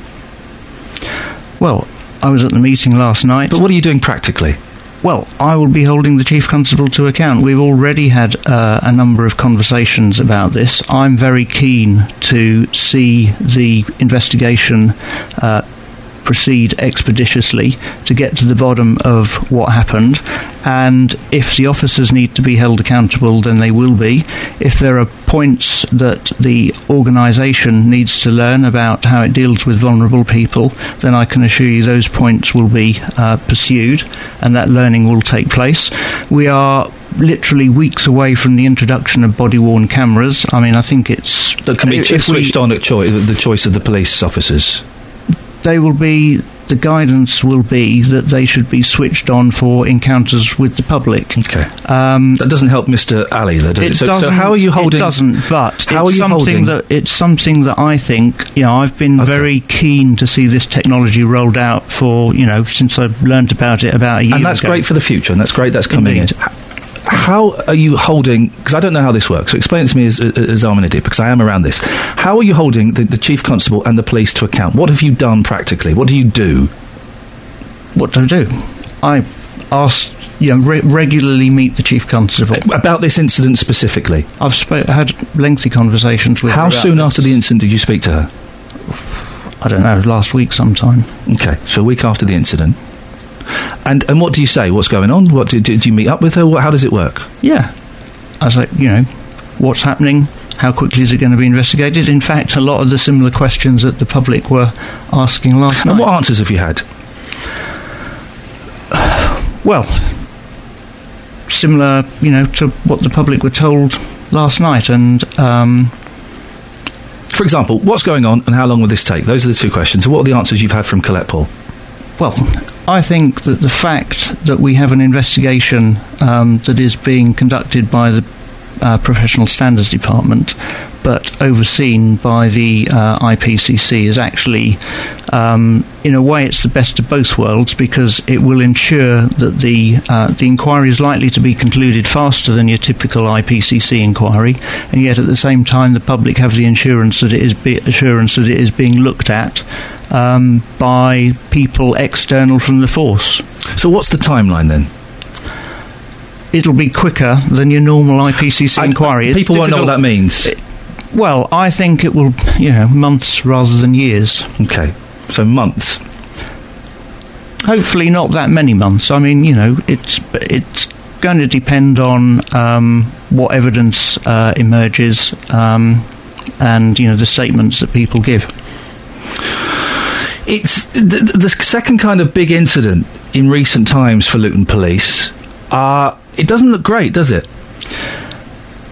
It doesn't, but I think you've got to bear in mind that actually police officers spend quite a large amount of their time. Our response officers, on average, spend about 50% of their time dealing with incidents that relate to vulnerable people. It's a daily occurrence, whether it's a missing child, whether it's a safeguarding issue, whether it's someone with mental health problems who's threatening to harm themselves or other people. The fella just watching the bin men. Most of the time, those incidents pass without note, without becoming newsworthy. And I think it's doesn't make it. That doesn't. No, doesn't it make it acceptable for allegations of police officers punching an autistic man, does it? No, because they're good 99% of the time. It doesn't. But I think it's important context before we get carried away with the idea that that this is somehow normal and that this is how the police and that has never been suggested on this show. How the police interact with vulnerable people, and that's never been suggested. But if they're great 9 times out of 10, it still doesn't make the one time. Well, I think it's more than 9 times. I'm using that as an example. But we've had Leon Briggs. This is still. The point I was trying to make. We've had Leon Briggs recently, of course, the death of Leon Briggs. We've got Farouk Ali. All in a very kind of short space of time. It doesn't look good for Luton Police, does it, at all? In terms of what I'm trying to do, building the strongest possible relationship between local communities and their police, this is, the last thing I need. But that is exactly why I take this very seriously and why I'm absolutely determined to get to the bottom of what's gone on with these incidents. And you're doing that by making a few phone calls? I do that by regularly holding the Chief Constable. Have you seen the evidence? Have you seen the photographs of Farouk Ali after the incident? I have, yes. What did you see in those photographs? I saw bruises and abrasions. Okay. We've had Leon Briggs, Farouk Ali, of course, the investigation into your misdemeanours. We've had people this morning asking, are you going to stand down? Are you? I think it was interesting last night, which was, of course, a very heated public meeting. And, the issues in relation to me barely rated for a mention. So I think people recognise that I've been quite frank about my error. You're still being investigated? I am being investigated. I mean, ironically, I think at the end of that process, I'll probably come out in a better position because the matter has been so thoroughly investigated, and I'm still confident that I'll get a clean bill of health at the end of it. And I think that... For those who don't know, you're being investigated about telling secrets to someone that you shouldn't have told about Leon Briggs. There was a disclosure of information that shouldn't have been disclosed. Are you going to stand down? That's correct. I don't think that my standing down would help. I think I've got important work to do. I don't think quitting helps in these circumstances, and I don't think that is not what the public are focused on. I think that people last night, they actually want to have confidence in their police, but they don't do that at the moment, and that it has been undermined by these recent events, and that's why I've got important work to do as the bridge between the public and their police, and I'm determined to do it, and I'm not a quitter. These have happened on your watch, these incidents, so it would appear that the work at the moment isn't working. There's certainly setbacks, but there is a lot of work that I'm doing with the Chief. The death of someone in police custody, claims of an autistic man being beaten up by the police, you revealing things that you shouldn't have revealed to someone, they're more than setbacks, aren't they? They're all quite huge. There is going to be a lot of work to do to restore public confidence. There's no doubt about that. But it's absolutely what we've got to do. I've been on your programme countless times before talking about the financial challenges that the force faces, talking about the fact that police numbers are falling. The only way we can keep our county safe is to have the highest level of public confidence in the police that we can get, to get the closest working relationship, and the only people that will benefit if we don't succeed, are the criminals and extremists. But some people don't feel that the county is safe because of these incidents that have happened, because of Leon Briggs, because of Farouk Ali. Well, will more names be added to that list? As I've said, I think these incidents yes, there is no doubt about the severe impact that they have, but day in, day out, Bedfordshire police officers are dealing with vulnerable people. They're catching criminals. They're doing the work that people expect them to do, and most of the time I think they do a very good job, and they take a great deal of, they put themselves in dangerous situations to do that, and they're very committed. Now, I want to find out what happened in these incidents to get us the circumstances that we've seen. But we shouldn't lose sight of the fact that most of the time Bedfordshire Police serves the public of this county very well. Are you confident that more names won't be added to that list? Leon Briggs, Farouk Ali, is it going to win there? Well, I certainly hope so. And that Are you confident? It would be my expectation. Yes, I mean I've got to know the force pretty well in the last 14 months as Police and Crime Commissioner. I've met a lot of officers. I think they are a very committed group of people. I think that most police officers will be as mortified as anyone about the circumstances that we've seen, but we've got to allow the investigations to take their course, and we've got to get to the bottom of what happened and understand what happened without jumping to conclusions. Are you as surprised as I am that the two officers haven't been interviewed as part of the investigation? Because if I went out and punched someone, or if I went out and knocked someone over or if I went out and did something wrong, I'd be interviewed immediately. And yet 2 weeks into the investigation, they've not been interviewed. Are you surprised by that? I think, as you've heard, they've been asked to give an account of their actions, and now the investigating team have gone away to collect statements and to look at the evidence. Once the evidence is assembled, and once the investigating team have built up the information that they need to understand the incident, that is the appropriate point to interview the officers. Okay, so you're not surprised they haven't been interviewed 2 weeks into the investigation? That doesn't surprise you? No, I mean, I think the point at which you interview them is once the investigating team have got a full picture of what happened. And that means, once they've got that comprehensive picture, they know the questions that they need to ask the officers. And witness statements haven't been gathered? Is that surprising? Or is that standard practice in an investigation? I think, as you've heard, door-to-door inquiries have been undertaken. I think the investigating team will know who they need to get statements from, although I would say if there are people who haven't been contacted by the police who did see what happened, then they should contact the force by ringing 101. Are you happy with Luton Police Force? As I say, by and large, I think Bedfordshire police officers do a remarkable job. I'm not happy that incidents like this happen, but when you're doing a difficult job, sometimes things go wrong. Ollie, thank you for coming in today. I appreciate your time this morning. It's Ollie Martins, the PCC for Bedfordshire. 08459 455 555 is the telephone number if you want to give us a call. You can also send me a text, 81333. Start your text 3CR. Across beds, hearts and bucks.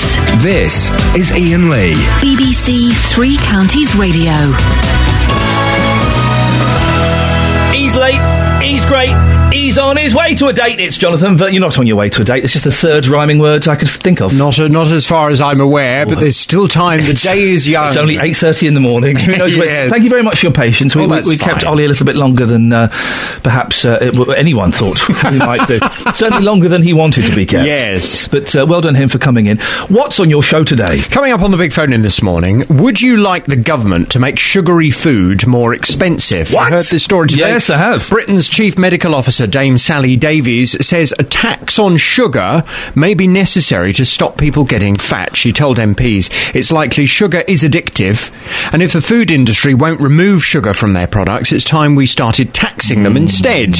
Dame Davies is horrified that being overweight is now normal, and she's concerned this generation may be the first to live shorter lives than their parents.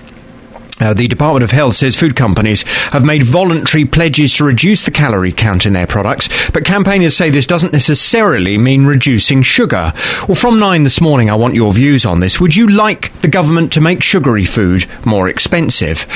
it costs something like £5 billion a year to the NHS. Yeah. Obesity alone. Yes. That's how much it costs. And they say that in future years, that's never mind going to double, it's going to triple. Blimey. So that money's got to come from somewhere. Perhaps people listening to the programme think this is a great way of generating that money. You know what? If you want to eat gatto, if you want to eat a great big, massive bar of chocolate, then fine, eat it. But you'll have to pay more for it because you have to recognise that eating that kind of food is going to make you fatter, which then may well increase your chance of getting unwell. Yeah. You'll need the NHS's help. Yeah. So do you think that it's perfectly reasonable and acceptable to make sugary foods more expensive? Would you like the government to do it, or do you think it's very unfair? I'd like your views on 08459 455 555. And can I just say, after 10 as well this morning, we will discuss the case of the teacher who taped the children's mouths shut. Shameful behaviour. Disgusting. Well, we'll see if the listeners agree with you after 10. You've got a smirk on your face, which makes me think you might be saying something slightly controversial. Me? No. Never. Across beds, hearts and bucks. This is Iain Lee. BBC Three Counties Radio.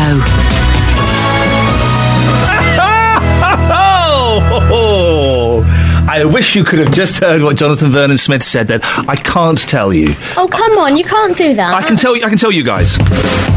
Across beds, hearts and bucks. This is Iain Lee. BBC Three Counties Radio. I told the team. Jonathan Vernon Smith, the child catcher. Well, I never. It's going to be controversial. Ollie Martin was into it. It was nice to speak to Ollie Martin. Very uncomfortable for everybody concerned there, I think. When I bought your coffee and your face was really red. I know it was, but fair play. No, listen, at the end of it, we shook hands and I thanked him for coming in. He's good. He could At have least said he no. comes in. He could, and listen, and you have to respect him for that. He could have very easily said, I'm not coming in to talk about this, I'm afraid, and he came in. So, well done. You may not have liked the answers, but he came in. Lee's in Luton on this subject of Farouk Ali and the allegations that the police punched an autistic man with the mental age of a 5-year-old. Lee, what would you like to say? Well, first of all, I don't know how you kept your cool without Ollie Martin. So well done. It's a lesson. It's a lesson that I've learnt over time. Maybe a year ago I wouldn't have done, but you get the most out of people by kind of biting your tongue sometimes. Yeah, because he didn't actually answer one question you asked him, did he? I understand what you're saying. Yeah. First of all, if that was me or you that assaulted someone and they died in custody or whatever's happened... Well, he didn't die. Let's just clarify. We're confusing two stories here. We're confusing Leon Briggs.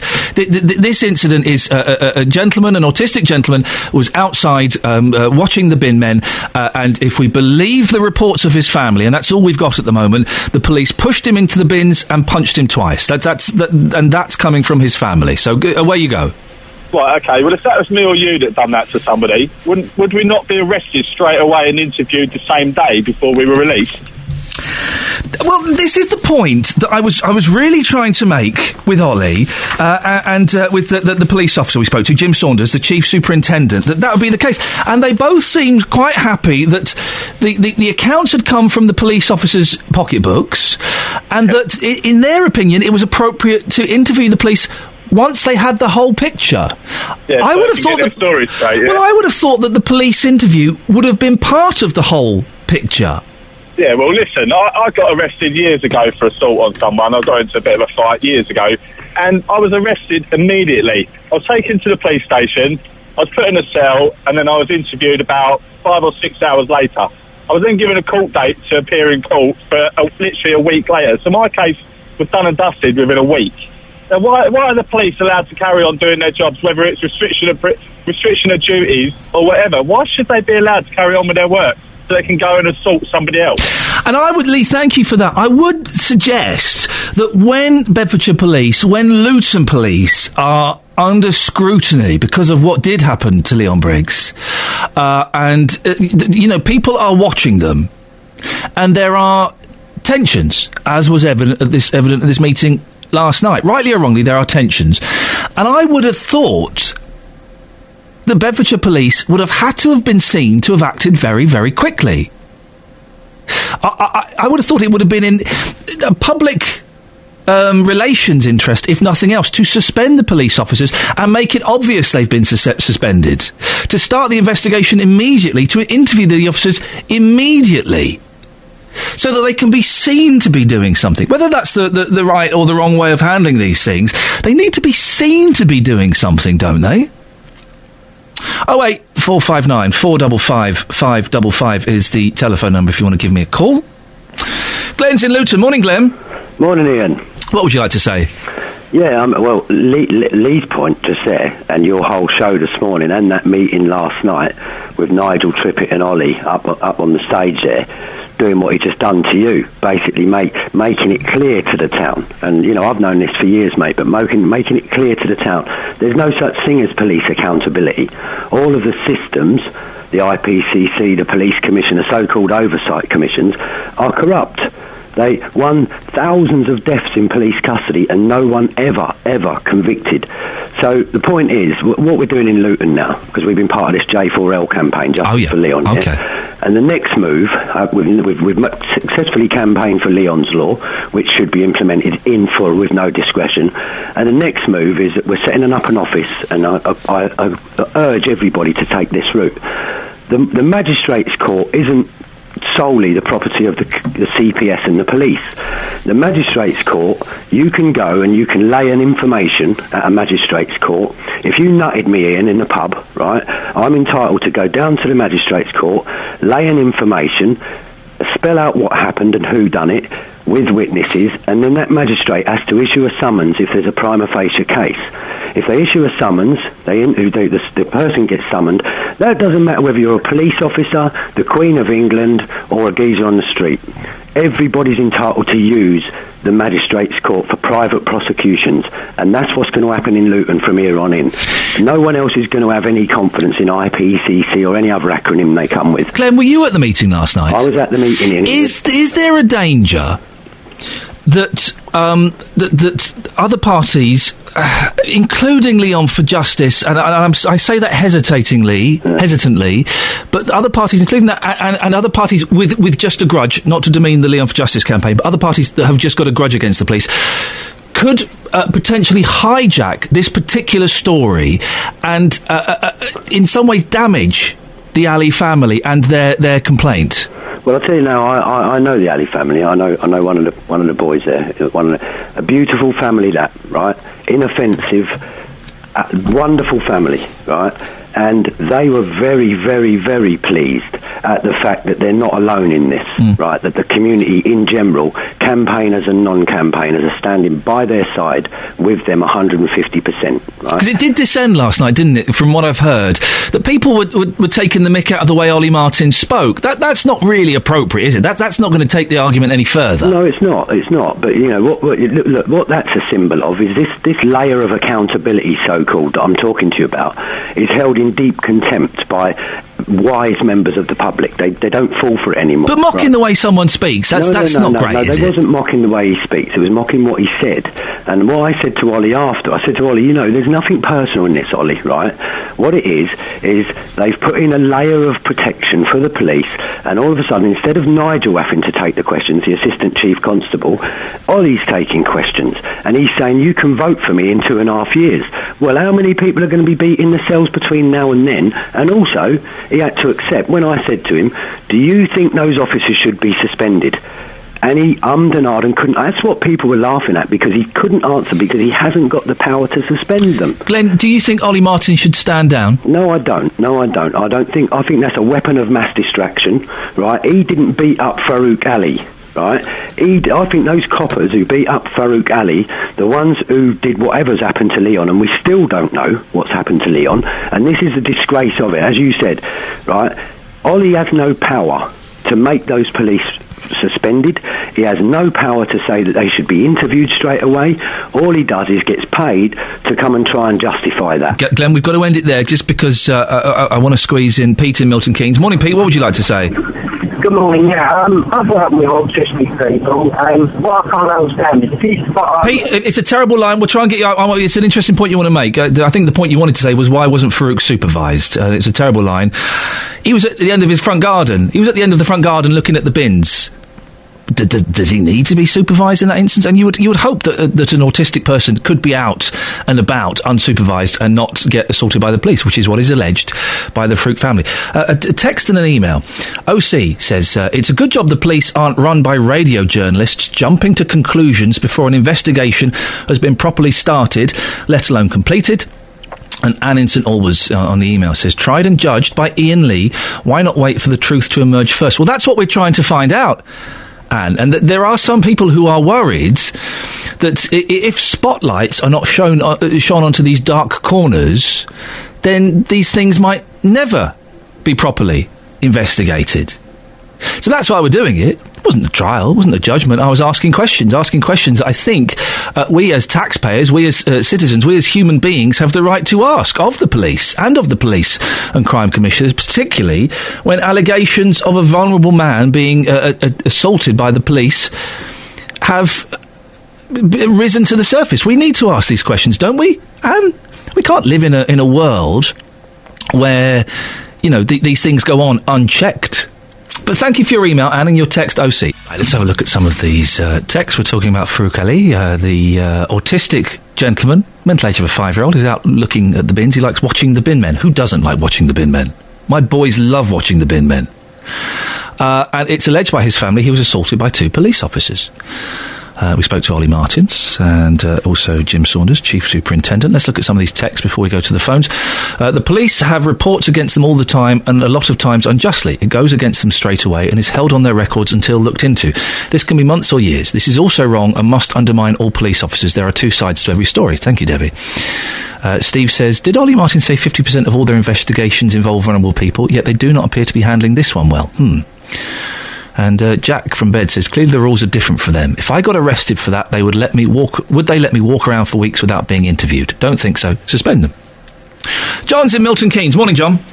Oh, good morning. Just a brief comment about the gentleman who rang in previously. He wasn't too happy with the way you were conducting interviews. Oh, yes, was that the text? We had a text, a couple of texts saying, the trial and judged by Iain Lee, why not wait for the truth to emerge first? And also, it's a good job the police aren't run by radio journalists jumping to conclusions before an investigation has been properly started. That's the point I want to make. Go on. Thank God there's someone like you who can ask serious questions, and I listened to both interviews, and I don't think you had good answers to any question you asked, and that's with regard to Ollie Martin and the police officer. What do you think, John? Do you think that the officers should have been suspended? Sorry, do I think that? That the officers should have been suspended? It's a difficult one. Isn't it? Yeah, it is difficult. And you asked that question to both parties. Yeah. Quite honestly, Iain, at the end of the day, I'm not quite sure. I am not quite sure, but the way you conducted the 2 interviews, I personally thought was excellent. John, you're very, very kind. Thank you very much indeed. And it's a tough one. Of course it's a tough one. We don't know the police officer side of the story. Apparently their account was very different. But when Bedfordshire Police are under the microscope, as they are at the moment, don't they have to be seen to be doing something very, very quickly to allay fears? Matt Lockwood, my colleague here, was at the meeting last night. He came in this morning. Didn't Matt look concerned this morning? He kind of had a furrowed brow. He said it got very tense last night. And there are tensions, and I'm not saying that to encourage them or incite anything at all. I'm saying that to report what people are saying. There are tensions directed towards the police, and they need to act quickly, don't they? 08459 455 555. Sally's on the line. Morning, Sally. Good morning. What would you like to say? No, I was just saying, I was listening to the programme today, and I think that the police really need to, take stock. Sally, could you turn your radio off? Sorry. That's okay. It sounds like you're in Wembley Stadium, and I'm sure. I apologise. That's all right. Go on. Where you go? Yeah, they need to take into account the deeper impact that it has on the community, because I don't know if you remember, you reported on the Hertfordshire police with the girls with the smashed window and stuff like that. Okay, yeah, we have to tread very carefully around that case, just because it's going to court today, but yes. Yeah, no, that's absolutely fine. My son was actually off school that day, and he was quite upset about what he had heard. Yeah. And then after school that day, I went to pick up my other children, and we saw a police officer. I always encourage my children to talk to the police. Oh, yeah, so do I, yeah. Yeah, and we said, hello, Mr. Police Officer, and the police officer looked at me and said, and who are you? That's what the police officer said. He didn't acknowledge me, and he didn't really acknowledge my son. That's all he said. It really upset my son. And my son then thought that the police were racist because of what he had heard. I then said to him, no, the police are not racist, blah, blah, blah, blah. But hang on, when the police said, and who are you? That sounds like a quite innocent thing to say. No, he said, and who are you? That's what he said. Oh, okay, that's disappointing. Yeah, it upset my son. I in the end, I said, I'm just a mother at the school, and he was like, yeah, and who are you? And I told him my name, but anyway, and then you have the incident with Leon Briggs, and then you have the incident with Mr. Ali. I think you just have to. They need to look at the deeper effect that it has on the children. Sally, you're absolutely right. And I have to say that most of my encounters with the police have been brilliant. And whenever we see coppers, when I'm with the boys, we always make a point of walking past, at the very least waving to them. Generally we go and say hello, and if they've got motorbikes, we definitely go and say hello. And I cannot think of an incident when the police have been funny in that situation. They've always let us look at the motorbikes. I think once they invited my boy into the police car, but he got scared. They know that they're public figures and that they're instantly recognisable. I've got a number of friends who are police officers, and they are doing it because they really, really want to make a positive difference. Yeah. Well, saying that, I took the boys to Windsor Castle the other day. Sent them to Windsor Castle. Lot of armed. Isn't it odd? You get armed police guarding the army. That's a weird thing, but don't joke with don't joke with those guys that got machine guns outside the Windsor Castle. No, they're not playing games. They have not got the lightest souls. A soldier there terrified my 2-year-old Windsor Castle. Why? He was doing the sentry box thing, and a tourist got a bit too close, and he did that thing where they sort of swing their guns around a bit and stamp. Yeah. She swore and bolted. Yeah.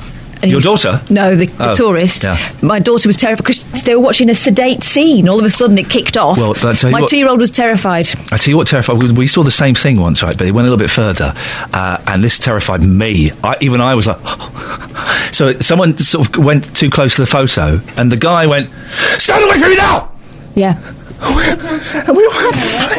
This soldier did the drill and then said, "Don't swear," which was kind of broke the tension a little bit. But my little one was already gone. Imagine that you're looking at a stationary soldier. Someone gets too close. Stand away from me now! Oh man! Max is in Hitchin. Morning, Max. Morning. Max, how you doing? Yeah, I'm fine, thanks. What would you like to say? I was just with regards to the incident that's happened. Yes. It just seems almost like it's a cover-up attempt by the police in the respect that they were hoping it was going to go away.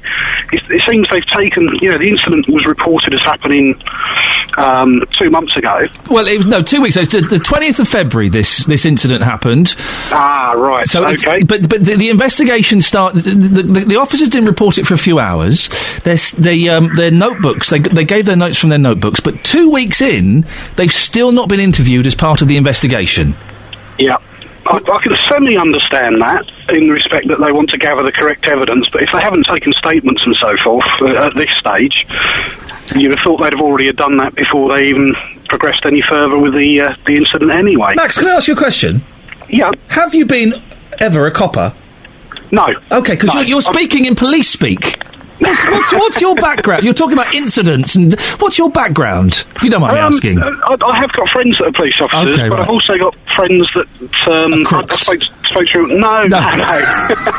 No, I've got a friend that died in police custody as well. Oh dear, I'm sorry to hear that. I'm sorry to hear that, Max. Well, listen, thank you very much for coming on, and I appreciate your time. Cash is driving to work. Morning, Cash.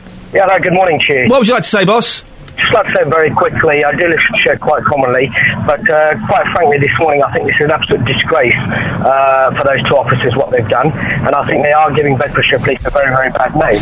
Well, again, we have to tread carefully because it's alleged what they've done, and in fairness to the police, we have only got Farouk Ali's family's statement. No, we have a bit more than that. I think we have a bit more than that, Mr. Lee. I mean, what do we have? What do we have that's more? Sorry, I mean, last night, there were over 200 people outside. That doesn't prove anything. That doesn't prove that they did it. I think it does. I mean, Cash. I wish you'd come on early because we've only got 40 seconds. With the greatest of respect, 200 people turning up to an event is not evidence that the police beat up someone.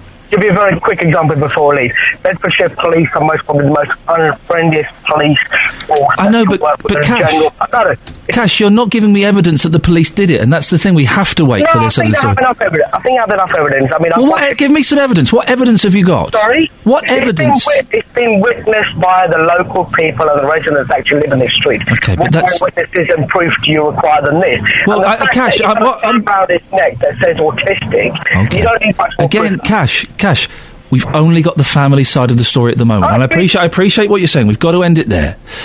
But 200 people turning up to a meeting is not evidence the police assaulted anybody. You can't say that's evidence. And I have only got, I don't know what you've got, I've only got the evidence from Farouk Ali's family, and from what we got from Ollie Martins and from Jim Saunders and from Matt Lockwood, who was at the meeting. That's all I've got. That's all I've got to go on. John, I'm really sorry, mate. I haven't got time for you. Try and call in a bit earlier tomorrow. Well done to everybody who claimed they're dead rock stars. Congratulations. Feed them, water them, look after them well. JVS is up next until 6 o'clock tomorrow morning from me. Ta-ta. Local and vocal across Beds, Herts and Bucks. This is BBC Three Counties Radio. Thanks, Ian.